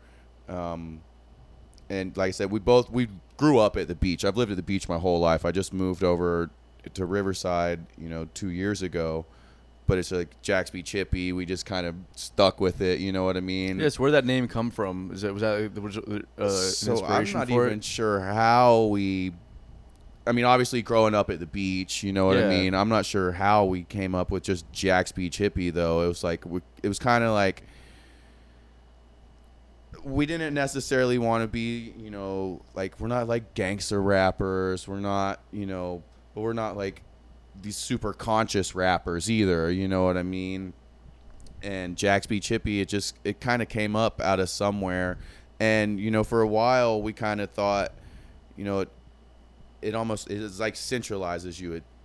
It puts you in this place like where you can't get out of almost. It's like you're only playing in Jax Beach, or at the same time, like, there's a bunch of people like, oh, I'm a Jaxby Chippy, and then they see two people rapping, and they're like, what the hell is this? Yeah. You know what I mean? So there was a time where we were thinking about just switching it to JBH, and then we're like, you know what? We've made it this far. We're just going to go for it. And so our production name, we've also got Hippie Hop Entertainment, and that was the kind of thing. It was kind of like, it's hip-hop, but it's hippie hop. It's like feel good vibes, like, you know what I mean? And I guess that's kind of where Jaxby Chippy came from. It's just, you know, we want it to be hip hop, but in the same breath, it's like, you know, I'm putting live instruments behind this stuff. We're doing these collaborations with people, and, you know, just not trying to cater to everybody, but like I said, it's not this like hardcore rap. It's not, you know, anything super. It's not mumble rap. It's not any of that stuff. It's just trying to. I don't know. No, I listened to some of this stuff actually. I went on the YouTube channel and was checking out some of this stuff. Did you guys do a track with or for DJ Paul or something like that? No. So when we did that, it was a DJ Paul. So we've been listening to like 3 6 Mafia forever. Like that was my shit. That was Sean's shit growing up. Yeah. That was our shit. Like we were just turning up to 3 6. Yeah, still do to this day. I love 3 6 Mafia. Sidebar, know where this thing. I guess someone made a fake hula flyer because 3 6 was on it. Oh yeah, that was a few years ago. Well, it popped back up like a week ago, and I'm like, holy shit! I'm like 3 6 Mafia at Halloween. I'm like, that's crazy to see. Well, because they're all dead, other than like Juicy J. Juicy J and DJ Paul. DJ Paul's still alive. I thought he died. No, DJ Paul's still alive, but he's like he lives out in Hollywood, and he's like just producing for the most part now. Okay. I think he still raps a little bit, but we saw that and we're like, holy shit! And he texted me today. He's like, bro, he's like 3 6 Mafia is not playing at Hula. I'm like, what? Did they drop out? And then I pulled it up, and the whole thing was different. And I was like, oh well, I guess. And, you know, scrolling through Facebook, I'm like, I'm not the only one that saw this because a couple people commented on it. And it's like, apparently the whole thing was fake, or I guess it was from a couple years ago. From a couple years ago. I remember seeing that. I was like, 3 6 Mafia. I was like, this isn't real. Yeah, I thought it was so crazy because I went 2 years ago when Anderson .Paak was there. And so I'm like, okay, well, I guess that's not too far out of the thing, but Anderson .Paak is also like super chill, and he plays the drums and guitar. He doesn't talk about getting fucked up on pills and killing people all day. Yeah, exactly. Juicy J and DJ Paul are up there sipping on some scissor. But so getting back to that track, DJ Paul did "Who Run It" was a beat that they did a long time ago, right? And he did a challenge, I guess, I think it was on Vine when Vine was still a thing. Okay. And people turned it into, like, they were just freestyling over the beat. So I was like, okay, well, we got to make it better. Like, you know, this is the thing right now. Let's try to get a little bit of traction going. But how can we change it? Instead of just using the beat, I sampled the beat and remade it and added a bunch of other stuff to it. And then that was when I was living in Jax Beach, and we just were like, screw it one night. GoPro video, held it myself, filming Sean, and then Sean held it when he was filming me, dropped it and edited it a little bit. And, you know, that's one of the songs we play a lot whenever we're playing out live. Just because it's fun to, like, you know, hey, we got any 3 6 Mafia fans in here? And, you know, everyone our age is like, if they're not a fan, they at least know who it is. You know? For sure. So yeah, that's kind of how that came into fruition. You know, we don't have too much stuff on the internet right now, but we've got a handful of YouTube videos. We got a bunch of old songs on our SoundCloud. But what we're really doing, did you guys ever see that interview with Joe Budden and Russ?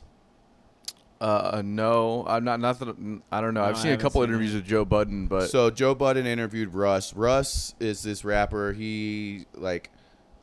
So J. Cole went platinum with only like one feature on like I think it was a production feature a few years ago.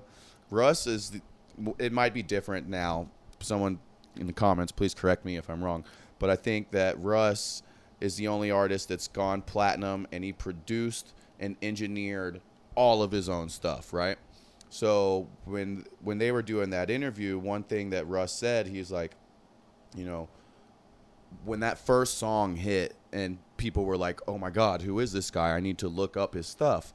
He'd been putting out music forever, and so he's got, you know, 100 different songs on. He's like, if you have one song on the internet and people are like, oh my God, this, you know, your one hit wonder, you listen to it and then you go searching for them and you can't find any more music, you know, you're going to lose interest almost instantly. You know what I mean? Totally. And so that's kind of part of the reason we haven't put a lot of music online yet, is because going back to the perfection thing, we just weren't ready for it yet. But at the same breath, we're to the point now where like, okay, we've got at least 50 songs we can just drop on the internet. They're ready to go.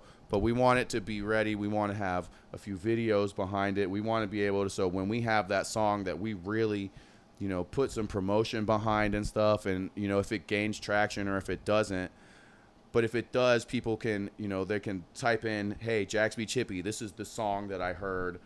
And then, you know, a list of songs comes up like this. So we're just kind of working. We used to have a handful of songs on, like, we had a TuneCore thing, so iTunes, Spotify, all that stuff. And we took them down, and we were just waiting. We're like, okay, well, we're going to get all this stuff right. And then that way when we drop, it's like somebody can pull it up and it's like, okay, wow, they've actually do have a lot of stuff on here. They've been doing it for a while, and are you guys planning on having like any features or on any of your songs? Yeah, so we're working with our friend Ty, who just moved up to Jersey. We've got 2 or 3 songs with her. She's letting all her people know up there. We work with Daryl, so we just went on that cross-country bus trip with Daryl not too long ago. That looked like it was amazing. Insane, dude. Yeah. Insane. Apart from, being stuck on the side of the highway for 3 days and getting stuck 10,000 feet on top of a mountain at 2 o'clock in the morning. Jesus. We had a great time. I will totally do it again. At least you had a bus to sleep in and shit, Yeah, exactly. But we've got a little EP that we're working on with Daryl. I think we're going to call it the Bus Chronicles, 4 or 5 songs. Every video we're going to shoot is going to be on a bus adventure or, just wherever we happen to be, either in the bus or I let him park it over at my house. I got a nice big yard and a long driveway, so the city doesn't mess with anybody. My neighbors are super chill. Who else? Like I told you, we're trying to work on getting Kristen on some songs. And then just, anything really, just trying to, as many people as possible, like all the homies, anybody. Like I'd love to send you guys some tracks, and if you're into it, we went down to Dunedin not too long ago. I got some recordings from Joe and Alex and Spore. We crashed at Alex's house.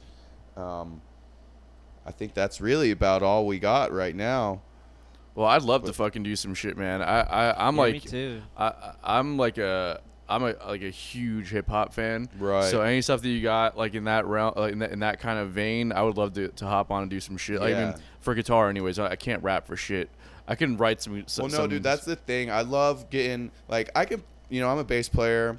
I play guitar a little bit, but I am not a good guitar player by any means. You know what I mean? When it comes to like just playing some chords or laying down links, like I can do little solos and stuff when I'm jamming, but that's about it. But I'm just totally trying to get more involved with everybody, really. You know what I mean? And that's more exposure for everybody. Yeah, totally. It's like you play guitar and it's like, okay, it's like we have a show. It's like, well, our homie Anton did this with us, or you come play a show with us and sit down for 30 minutes, 45 minutes, however long. Same with you, Billy. It's like there's a million different things that we could do. It's like I'd love to definitely get involved with more people. Right now we're just with the Universal Green stuff going on, we're super busy, and then trying to squeeze in this Jack's Beach hippie stuff. It's tedious having full-time jobs and stuff. Fucking tell me about it. I'm inside Hustle and Greenhouse Lounge and doing 40 hours a week, same as you. I'm not working construction, but it's still 9 to 5, you know what I mean? Yeah, I mean, exactly. It's hard. Yeah, having a day job must suck. It's rough. I did it for a long time. I juggled both for a long time, and so I totally get the grind for sure. Right, it's hard, man. It's definitely. Have you ever tasted heaven in a glass? Do you pine for the hoppiest brews and palest ales? Do you like food? If so, then Wicked Barley is the oasis that your mouth has been wishing for, walking into the complete barren wasteland that is your life. Wicked Barley is located in Jacksonville, Florida, nestled on the banks of Goodbeast Creek. Wicked Barley aims to provide its guests with a wicked experience, offering over 18 house-brewed beers, ciders, and meads on tap.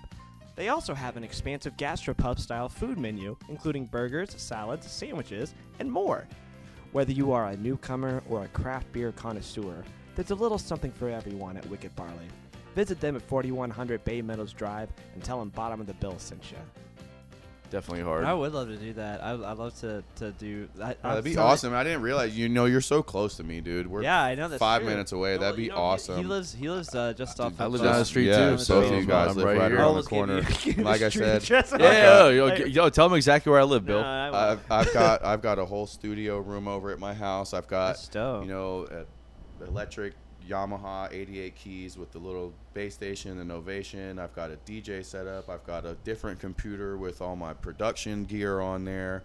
I've got a whole PA in there. I've got a piano. I've got an organ. I've got a what's the air organ? Organ Air. I've got an Organ Air. I don't know what that is. It's this big. it's like it's not very big, but it runs off. It's got reeds and it has a fan in there, so when you play it, the air is like what pushes the sound. I guess so. Yeah, except it's a piano setup. That's fucking dope. I would love to see that. I just got this piano recently. I was nervous that it wasn't going to be in tune. Sounds great. I'll check it out. The organ's cool. Yeah, bro, let's do some shit, man. I'd love to. Down. I'm thinking about getting a drum set over there. Call it side hustle. Side. yeah, exactly. Side green. But even we'll talk about it later. I was gonna say no one knows where my house is.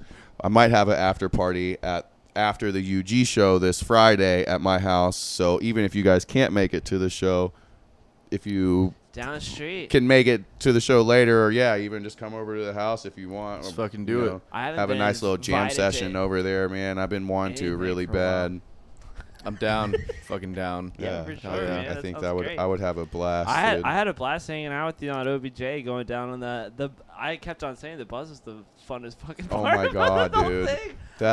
So, like I said, I'm just used to it's like me and Daryl and Sean on there. It's 3 of us. There was 9 of us on the bus, dude. I had so much fun. Like even we were walking around the festival, and I'm like, screw this. I'm like, I'm going back to sit on the roof of the bus because we were right behind the main stage, and you could see that little side stage, so you could hear the music great still. Just like, man, one of the funnest trips ever, dude. Yeah. It's so much fun. Sounds like it. Yeah. Yeah, it was a great time, dude. What I actually I do want to get into a little bit about the name Corey Clockins. Okay. And also we gotta talk about the St. John's River stuff as well. The banter. Yeah. All right. So it all started. Like I said, I was telling you guys earlier. I was talking shit about White Claws when they first came out, and it's just like, oh, White Claw tastes like St. John's River water, or white. I had people, dude. I had people hit me up. I had this girl hit me up. She's like, say White Claw tastes like mermaid queefs, or dolphin farts, or White Claw tastes like I dropped my lollipop in the pool. You know what I mean? Like it turned into this whole thing, and I just kept going and kept going and kept going, and I'm like, all right, well. Shit, I made it this far. Let me see how many things I can do. And my buddy Alan hits me up one day, and he's like, bro, why? Because my last name's Hawkins. I don't know if they've found that out yet. Last name's Hawkins. He's like, bro, why isn't your last name on Facebook Clawkins? Like, it's a very good idea. I'm going to change it right now. But it's like, it all started the banter. It's internet banter. Yeah. I talk a lot of shit on the internet, right? And free game for anybody that's watching. Talk a bunch of shit on the internet. People on Facebook and stuff, they will respond to you. It boosts your algorithms so more people see your shit. So you talk about White Claw for 5 days and get people to interact with you, and then you say, all right, well, check this out. My band's playing on Saturday. Totally. Boom. Now you got more people that see it. And then I kind of ran out of stuff for White Claw. So what did you have for White Claw? Oh, you're talking about it's like St. John's River water. Right. Okay. Tastes like St. John's River water. Bro, sorry. Go ahead. So how the St. John's River water started. Yes, I would love another one. I got you, Bill. So don't. I swear to God, don't waste that shit, man. It's not fucking funny. Don't do it. Whatever. So the St. John's River water. Oh, I wish he was still in here. It turned in, so me, Daryl, Sean, I think my mom, the girl I was dating at the time, we were going to Riverside Arts Market. I don't know, there was something going on, some type of little festival going on. This was probably about a year and a half ago. It was just shit, probably more actually because of COVID. But we're going down there, and we parked over in 5 Points somewhere, and we're like, all right, screw it. Let's walk down to the river real quick, and we're going to smoke. So I'm like, all right, sounds great. So we're standing down there next to the river, and Daryl's like, imagine if that St. John's River water just plopped up and hit you straight on the lip. And I'm like, a lot of bad things could happen if that happened to you. And he's like, you should post about it on the internet. And I'm like, this is going to be my new internet banter. It's St. John's River water. So I think my first post, I was like, would you rather get back together with your ex or take a shot of St. John's River water. That's what it was. Yeah. That's what you were doing. And it just freaking crazy spiral out of there. I'm sure I could find some stuff on my Facebook. That shit every day. I was like looking forward to your posts about that shit. Yeah, well, it's so funny, dude, because I'd run into so many people. Like, I'd go out to a show, and they're like, St. John's River water or a shot of Fernet. You know what I mean? Oh, definitely like, St. John's River water for sure. Yeah. What was it that he posted today that you showed me? That Corey, sorry, we're not talking it was a meme. There was a meme that you posted today. Oh, I'm sorry. I thought that you. Oh yeah, that. I've always what did I posted? What did it say? It's like sometimes. You know how many times I've fucked around and I still haven't found out anything. I fucking love that meme, dude. It's just all, dude. I'm telling you, everything. Cheers, by the way. Everything that I post on the internet, bitch, so. I've got this mindset of, if I can get people to respond to me, like I said, it'll help boost these algorithms, and then in a week I can say, hey, I got a show coming up, and now more people are going to see that show coming up, but more people are going to be a lot more interested in chatting with it, because it's like, I might say like, hey, I've got a show on Friday, but it's going to be like, I got a show, free St. John's River water shots for the first 10 people. You know what I mean? Yeah, for sure. The only thing I ever dabbled in with that was because I started posting pictures of me eating a sandwich on Facebook. Do you remember that? Yeah. The and then roast that's beef all sandwiches. that anybody fucking cared about. Any post was like, "Where's your sandwich? Where's your sandwich?" I posted. Oh yeah, dude. Yeah. I posted a picture because I was just like, the caption was, "Here, we're gonna go live at 9:00. Come see me eat this sandwich live on stage." Shit like because that. because it was like, why are we fucking promoting this shit? No one's ever gonna come out. It was just a cover show, by the way. It wasn't a side hustle. But then. But it brought people. You're right. They're like, oh my god, he's really gonna eat a sandwich. Well. It never brought anybody, but what I kept on doing was just like, I'm just gonna bring sandwiches to all these shows, and then just I'll have pictures like eating a sandwich and hanging out with a dead face. It was fucking great. Yeah. I think in between I'm gonna bring that back. I forgot about that. I think in between my White Claw banter and my St. John's River water banner, I love tomatoes, and I would just post pictures of tomatoes, and people were eating it up, dude. Like I would slice some tomatoes and just eat them with salt and pepper, and people were like, "Oh my god, I love tomatoes." I'm like, "Yeah, me too." That's why I'm eating these tomatoes right now. By the way, come see my band play on Saturday. Bro, you know what you should have done today is that you should have walked in with a bag of tomatoes, a bottle of St. John's River water, and all your fucking White Claws. Yeah. For the record, there's a White Claw in that refrigerator. For the record, I'm taking. Bill, grab that White Claw while you're at it. Yeah, let's get after it. Let's get. Bro, that's too fucking funny, man. Yeah, I used to like every single day. I would be like, okay, what's he posting today? What's he posting today? Yeah, I used to love those fucking things. I'm trying to figure out my next muse because I'm not sure. I started on something recently and just ran out of ideas too quick. So I was just like, whatever. Well, Clockins, right? There's yeah. I might shotgun this later.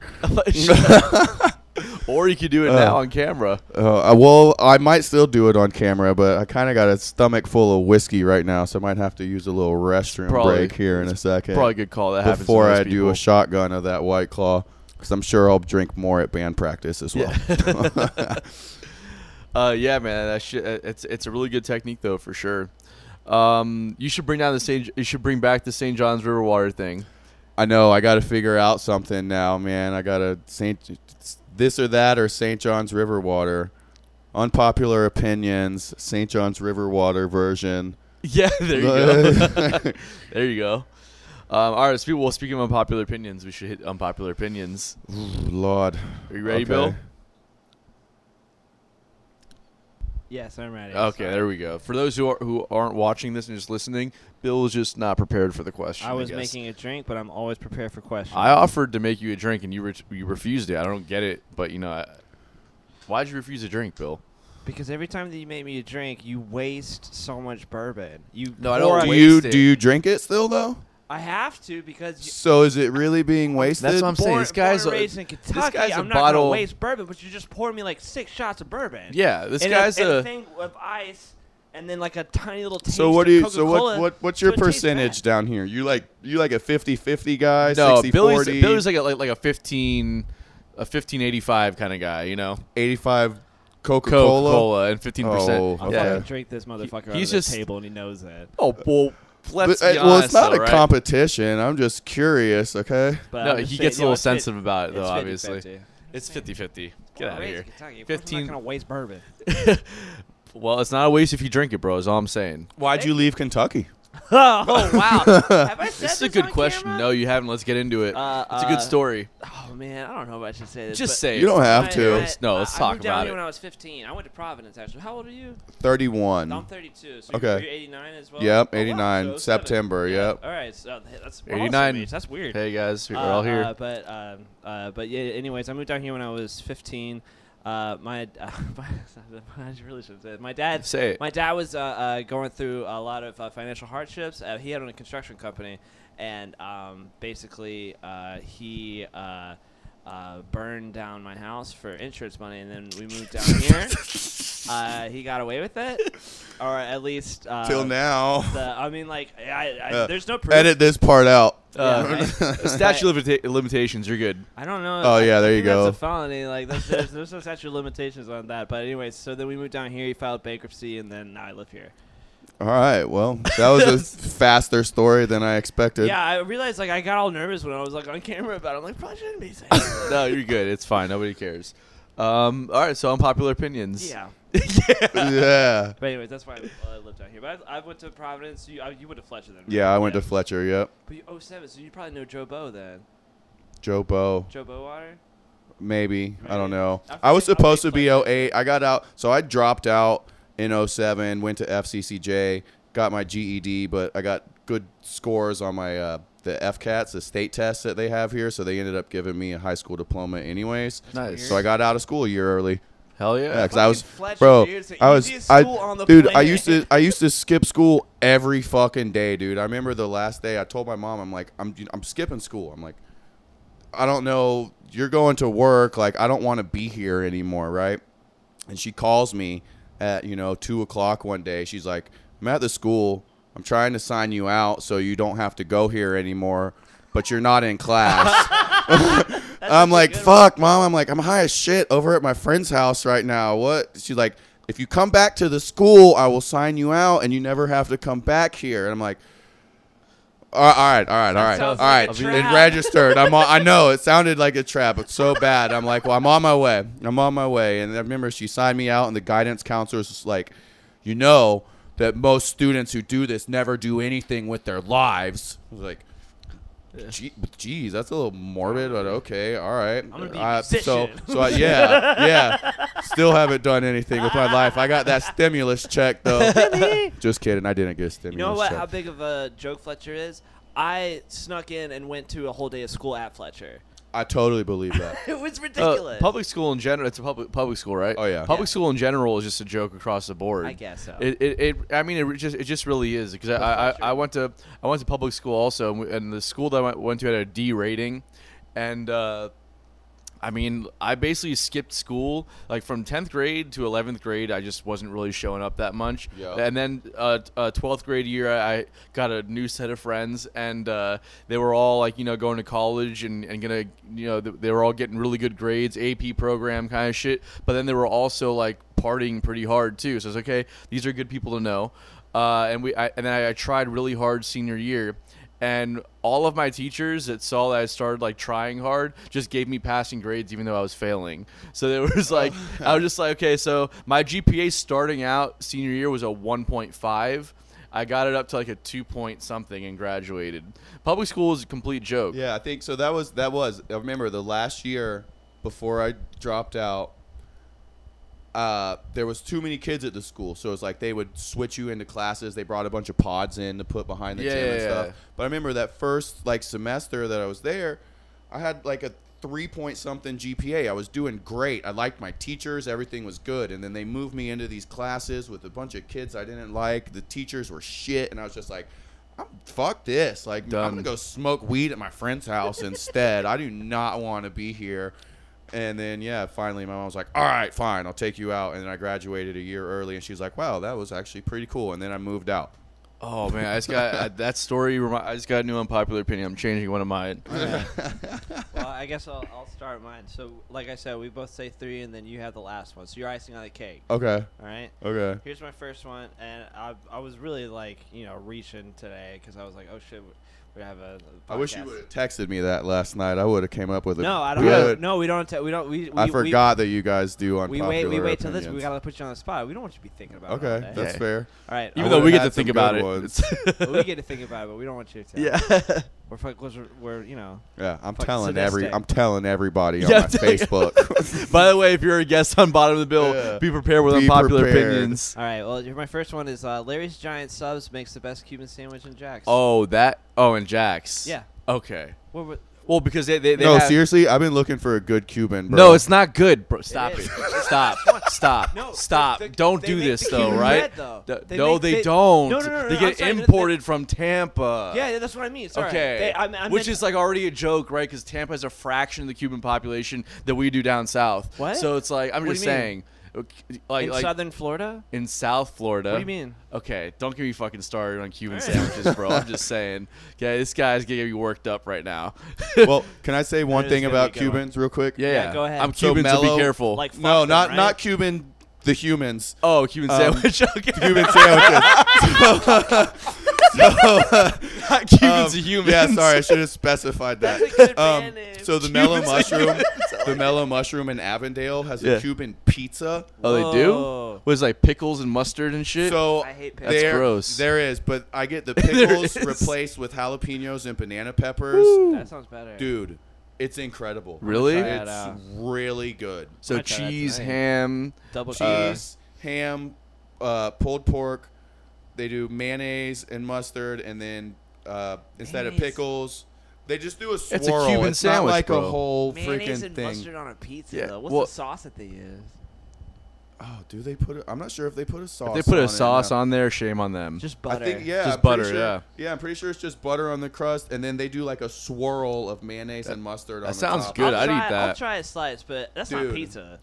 No, it's I'm not telling pizza. You can't put mustard I on was pizza. really confused when I saw it. I'm like, man, I've been looking for a good Cuban in Jacksonville for a long time.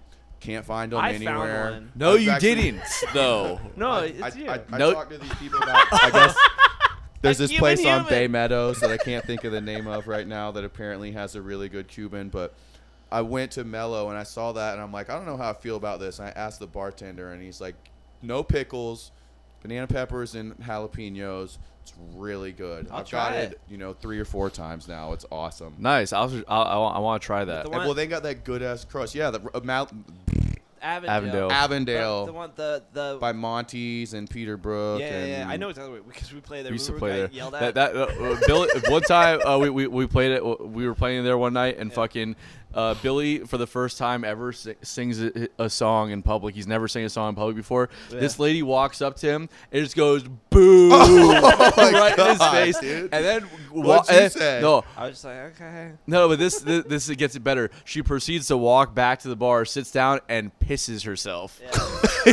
yeah. Yeah. I was like, She was very drunk. and Avondale's supposed to be the Oh. classy side of Riverside. I'm just saying. No, that's that old. She had old money and dementia. It sounds like. She had the most white trash name too, and I can't Oh remember my what it was. I can't remember what her name It was. was like Calissa or something like that. I can't remember what it was. Okay, Sorry but for his but close-ups. let's just be honest though for a second though, right? It's like Larry's Giant Subs Cubans are terrible. That when I first moved This is here, an unpopular opinion. That's one unpopular opinion. well, when I first moved here, I went to Larry's Giant Subs and I was like, "Oh, you guys have a Cuban sandwich? I don't even like Cuban sandwiches. I was like, I'll give it a shot." And because they boasted the best Cuban sandwiches, and I Oh, was they promote that they have the best Cuban. It's- they great. didn't even fucking press the bread, bro. I don't even know Oh what my to goodness. It's like Where'd you go? to the one in Orange Park. Well, I went to one at 5 Points. They were great. Oh, is it different? I guess It's the so. same. It's a fucking chain Do they press the restaurant, bread? bro. They pressed it so good. Oh, they dude. pressed it. Maybe Yeah. they fucked up at It's this one. Then I flat don't as know. Shit. It's flat as shit. They put butter on the top They too, and then straight press it. Smushed it. Mm-hmm. It was. I don't believe you. Fucking go try one, bud. Mhm. I'm telling you, that's a All right. private opinion. Apparently, I knew. Anyways, because I had said the word Cuban and no. Well, because you said that Larry's Giant Subs has the best Cuban sandwich you've ever had. That's fucking wild to me. I said it to just to piss you. Yeah, well, it fucking worked, bro. You fucking got me going over here. Jesus Christ. Don't really have the best coffee. I don't really know. There you go. Okay. Oh, Lord. There's this meme. It was like why it's like just a picture of a little like colada. It's like why meth never took off in Miami. It's just like so fucking true. I saw this thing. It was not the same meme, but it was like, man, Colombians got it figured out. Between cocaine and coffee, they do not sleep down there. That's so true, bro. All right, so my first unpopular opinion is if being a musician is living the dream, someone needs to wake my ass up. That's pretty funny. I don't know, man. Popular amongst musicians. Yeah, for sure. But I'm telling you, I felt like I was just like so fucking depressed for the past year and a half and didn't really like realize it, and then just went to the fucking OBJ and I'm just like so happy now. I don't know if you feel the same way, but I do. Dude, I feel the exact same way. No, dude, it's like we opened up for Newfound Glory recently at the Jack's River Jams, and I think we had like one more show. I can't even, completely slipping my brain right now because I'm thinking about OBJ and going back down to Dunedin. But man, just being able to play music again for a crowd, and it's like it felt absolutely incredible. And even just going down with you guys, dude, I think I had more fun because I didn't have to play, so I knew I didn't have to worry about shit. Oh yeah, Daryl told me I got to. He's like, we're not leaving until like 5 o'clock in the morning. I'm like, you're telling me I get to party until 5 o'clock in the morning and see my favorite bands all play, and we're all riding on the bus together now. Yeah. That sounds amazing. Like, absolutely incredible. So definitely unpopular because I felt the same way as you, and then I got a little taste of it again. I'm like, oh, that's why I do it. Yeah, there's just a lot of things on my plate at the moment when it comes to all this album release shit that I'm just like, this is not what I signed up for. You know what I mean? So that's why I said that. But anyways, what's your second one? Oh, hang on. I forgot. I thought you were going to do another one for some reason. This is great.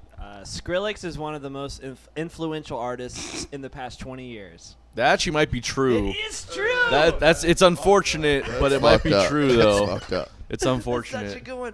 Hey, we gotta talk about it. So let's talk about. Is this what was his band before Skrillex? From First to Last. From First to Last. Yeah, but let's talk about when he came out, or when he became like more mainstream. Okay. 2009. Yeah, let's talk about like the period of 2009 to like 2012, where every drummer just decided to have a fucking dubstep side project. Yep, that's what I'm trying to say. Yeah, it's like he like okay.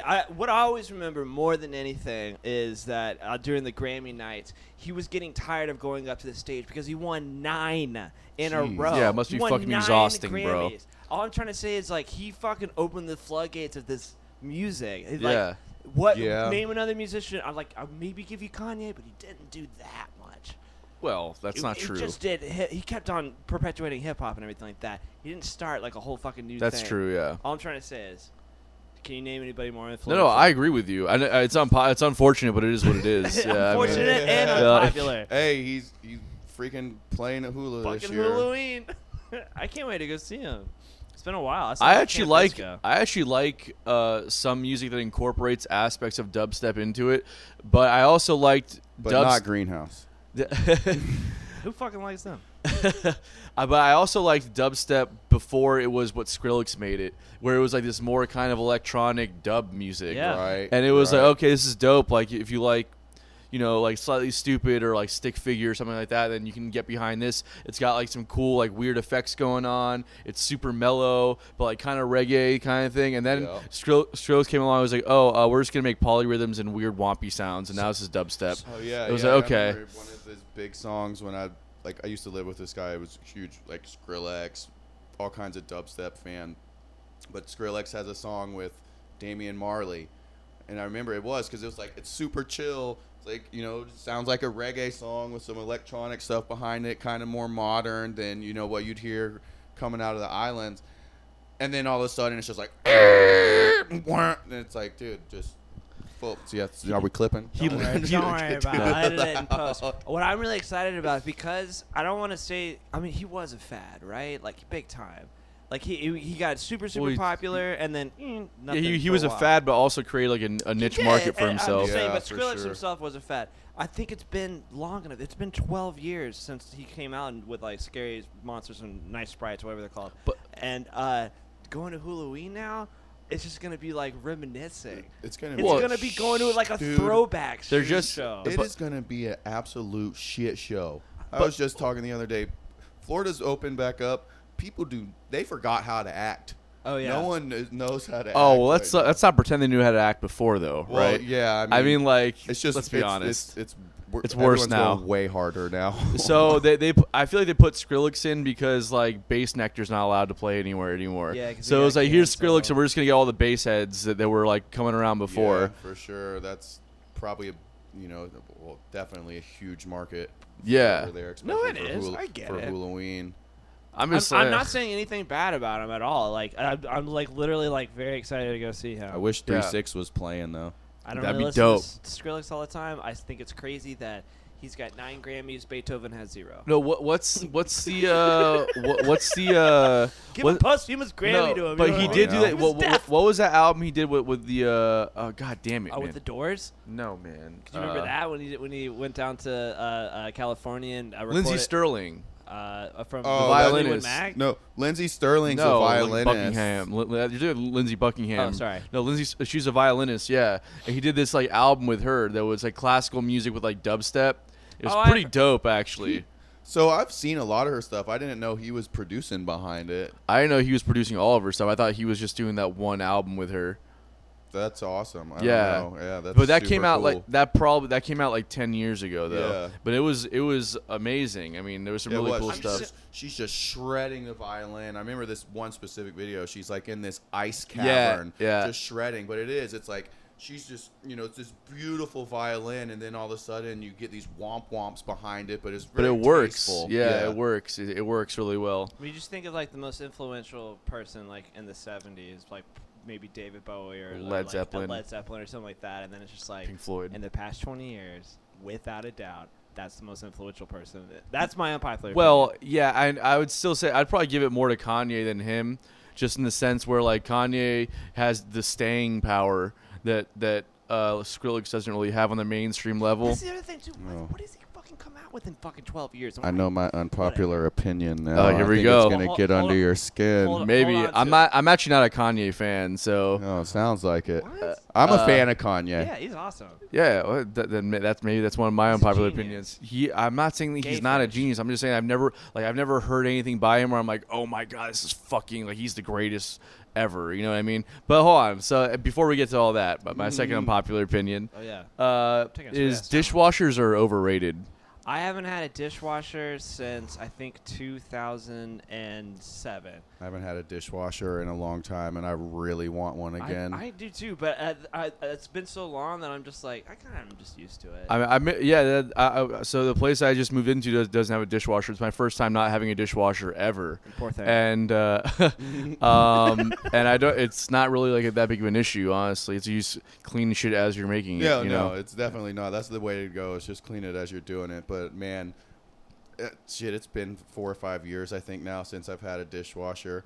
I would love to have another yeah, one, me too, man. Yeah, this is a very unpopular opinion because like the best part about dishwasher is like you have dirty dishes and you kind of just like rinse it off in your fucking sink and then You you just put don't 'em leave in it in there. the sink anymore. You just put it in the dishwasher. Yeah. And it's just a Right. That's Like pretty much it used to be like you rinse it off and the dishwasher wouldn't clean that shit. yeah. Yeah. But now like the quality is really good, and it's I don't like know. screw it. Oh, I've also thought of it. I was like the last place I did have a dishwasher, however many years ago. It's like if it didn't clean them the first time, run it again. Run it again. Yeah. Yeah, shit like you that, know what yeah. I mean. Like Waste a lot of money and water and energy doing that though. Not as much as you think. Billy like looks at Yeah. Billy actually it like also reads saves his a bill bunch at of the end of the energy month. in my body. Yeah. Most of all of the large appliances in your house have energy savers on it that use like a fraction of the wattage that they used to 10 years ago. You probably just go line by line on that JEA bill, and then you just fucking call them whenever. Like, I didn't use my fucking sink for this long on Saturday, the 13th of last month. Yeah, I mean, like, fucking. Who doesn't do that? Who doesn't do that? Sounds like my Friday night. You know what I'm saying? Was that Rory Scovel joke? No, So you get like fucking. So you get in. He's like, you get 6 songs deep into a Matchbox 20 album, and it's like you like come back to. You're like, oh my god, you're ruining Friday. That's pretty good. All right. This is my turn now. Yeah. This is gonna flow like a lead balloon. Children are more important than your gun rights. Any comment on that one? Yeah, they're not the same. Like, it's like they're unrelated subjects. Absolutely. It's like plastic bags children are more important than fucking just dogs. Say, I don't know. Children are more The important fuck? than your gun rights. I think so.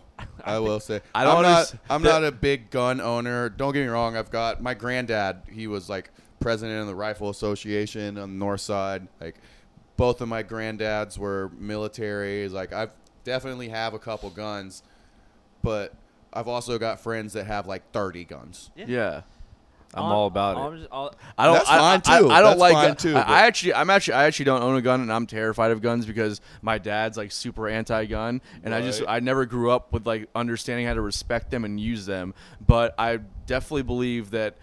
I mean, if you want to have like 50 assault weapons, I don't care. You're right, but whatever, man. It's like I'm also not going to get into like my politics. That's not really what I said, though. Right. Is it? But you're trying to just trying to say. I mean, do you agree with that, or do you not agree with that? See, this is what young children are more important than your gun rights. Why does it be one or the other? No. That's all why we does it have to be one or the other? Because I know what you're doing though, right? So it's like, what do you mean? So it's like, why does it have to be one or the other? Like, why can't they both be like things? Oh, they're both important. So then Okay, no is the answer. That's not what I Double said. negative is a positive. See, because you're posing a bullshit question is what you're doing. That's a bullshit question. That's just an It's unpopular. like I guess I didn't realize how unpopular that opinion was. But apparently, he's totally fine with that. No, that. There was you didn't present a situation. You just made this arbitrary statement. Yeah, and then asked me, and then asked. No, you made an arbitrary statement and asked me to have an opinion on it. And I was like, these two things are like mutual. They don't exist together. I don't feel like I understand. made all of these opinions about you. Yeah, you did. Duh. Because weird. that's how much. That's how under like That's how under your skin I get. Is that you have to like form all your opinions around shit that I say. I feel like off it's- camera. See, so this is kind of like what I do on the internet. I try to piss somebody off in the nicest way possible. Yeah. So they'll comment on my shit so I can tell them my band's playing this Friday. I feel like that's kind of what's going on here. Yeah. It's like he knows It's friendly gonna banter. get under your skin, just It's- like you said. But it's Well, it's all fun and But we games. also- Oh yeah, totally. But it's also like a completely bullshit question. Yeah. This isn't like Larry's Giant Subs has the best Cuban sandwiches. That's obviously I was ridiculous. warming them up for Yeah, this question. This is I like can't wait to hear this last one. This Anton's is got. obviously like that's a bullshit question. That's all I'm saying. It's not even. Anyways, my my last It's just a statement that I believe in. No. That children are more important than your gun rights. Children are Correct. It's like they're can't just not say it. related This is things. hilarious. I mean, there's They're some just- badass kids out there, but they're definitely more important to be alive. I agree as well. But I don't understand why gun rights. Like, where's gun rights come into play at all on that? Because what you're trying to say is that if I'm people sorry, own guns, the children die. Is that what you're saying? Is this unpopular well, statements? is the framing? Is this unpopular No. questions? I'm just curious No, to it's know. unpopular Is opinions. the premise that just you're what I have. posing that if gun rights exist, that children die? That's what you're saying. No, I'm saying that If there were that children stricter are more gun rights. important than gun rights. So what are you trying to say? That I just said it like 20 times, but you won't. You can't say that. Can you? It's just like it's like a crazy thing to say, right? Yeah, it's crazy. It doesn't make any sense. Is all I'm Anyways, saying. PR nightmare. Anton. No, it's like it's yeah. There we go. Anyways, my last unpopular opinion is that weed is definitely a gateway drug. Yeah, I mean, it is. I mean, like, you can try to fucking cover it. Like, obviously, weed's not going to do anything to you and, like, ruin your life, but... Yeah, but let's be honest. I smoked weed for the first time, and I was like, you mean there's other drugs that make me feel different ways? Yeah. I'm down. That's exactly what happened. So, how about this, though? Like, I don't know about you guys. I started smoking weed when I was at, like, 15, 16 I was 14, years old. Yeah. And it wasn't really a gateway drug, and, you know, whatever. Things happen when you get older. Sure. But how would you feel like you think someone that's never smoked weed in their life, say they're 30 years old and they're like, I'm going to try this. You think it's going to have the same type of effect? That's like, a good point. That's a good I question. can go to the question. dispensary and get some weed and go home and do whatever I want. Now I want something stronger. Like, yeah. You think that's going? Probably not when you're that age, but I feel like most people that smoke weed probably started when they were younger because of the curiosity. And I think that, you know, like for me, I started smoking when I was 14, and then it was like immediately, like I was like completely anti-drug, all this shit. And then like the girlfriend that I had at the time, she smoked weed and I tried it, and I was like, oh wait, so there's like other ways to feel besides just being sober. And then I was like, okay, well, I wanted like immediately just when I was like, let's try Xanax, let's try cocaine. When I was 15, I was like doing like coke and Xanax and Adderall and fucking all of it. Dumb shit in high school myself. Yeah. But it wouldn't have happened if I didn't try smoking weed first. Like that stuff would have never gone into my brain. True. You know what I mean? Yeah, I want to meet somebody who's like, no, I just fucking skipped weed. Yeah, and just went straight to heroin. Just doing fucking rails off dicks. Well, so I guess we were no, not doing any rails off any dicks. Okay. Well, I think we were talking about it at OBJ. Like, I wasn't part of it. The kids in high school now, not talking about rail and dicks, talking about smoking weed and OBJ. Like the new, like the high school kids, what is it, Gen Z kids, like they don't want to smoke weed anymore, and it's like it's legal, it's easy, you can just get it, it's a normal thing now. So it's like, so what's the cool kids thing aren't now? smoking weed because doing like Tide Pods. We're smoking weed, you know what I mean? Yeah, like, I don't know. So it's like, are kids being sober? Are they getting into other? I actually think it's kind of like a bigger things? movement. Is getting sober? Yeah, I think that it's actually like it's Good more timing. it's become more popular now, I think, to be, I don't know if sober is the right word, but just like just to maintain a healthier lifestyle. I feel like people, that's like more of the trend now. Whereas think about when we were in high school, it was like, it was not cool to get good grades. It wasn't cool to like be healthy. It was like you were kind of like a fucking joke. It's like, what are you doing, bro? Yeah. And then that makes a lot of sense. And nowadays it's like, because our generation was so like anti that, the next generation's obviously like, well, fuck you. We're gonna we want to be like healthy, and we want to. Yeah. Have you ever seen the new 21 Jump Street?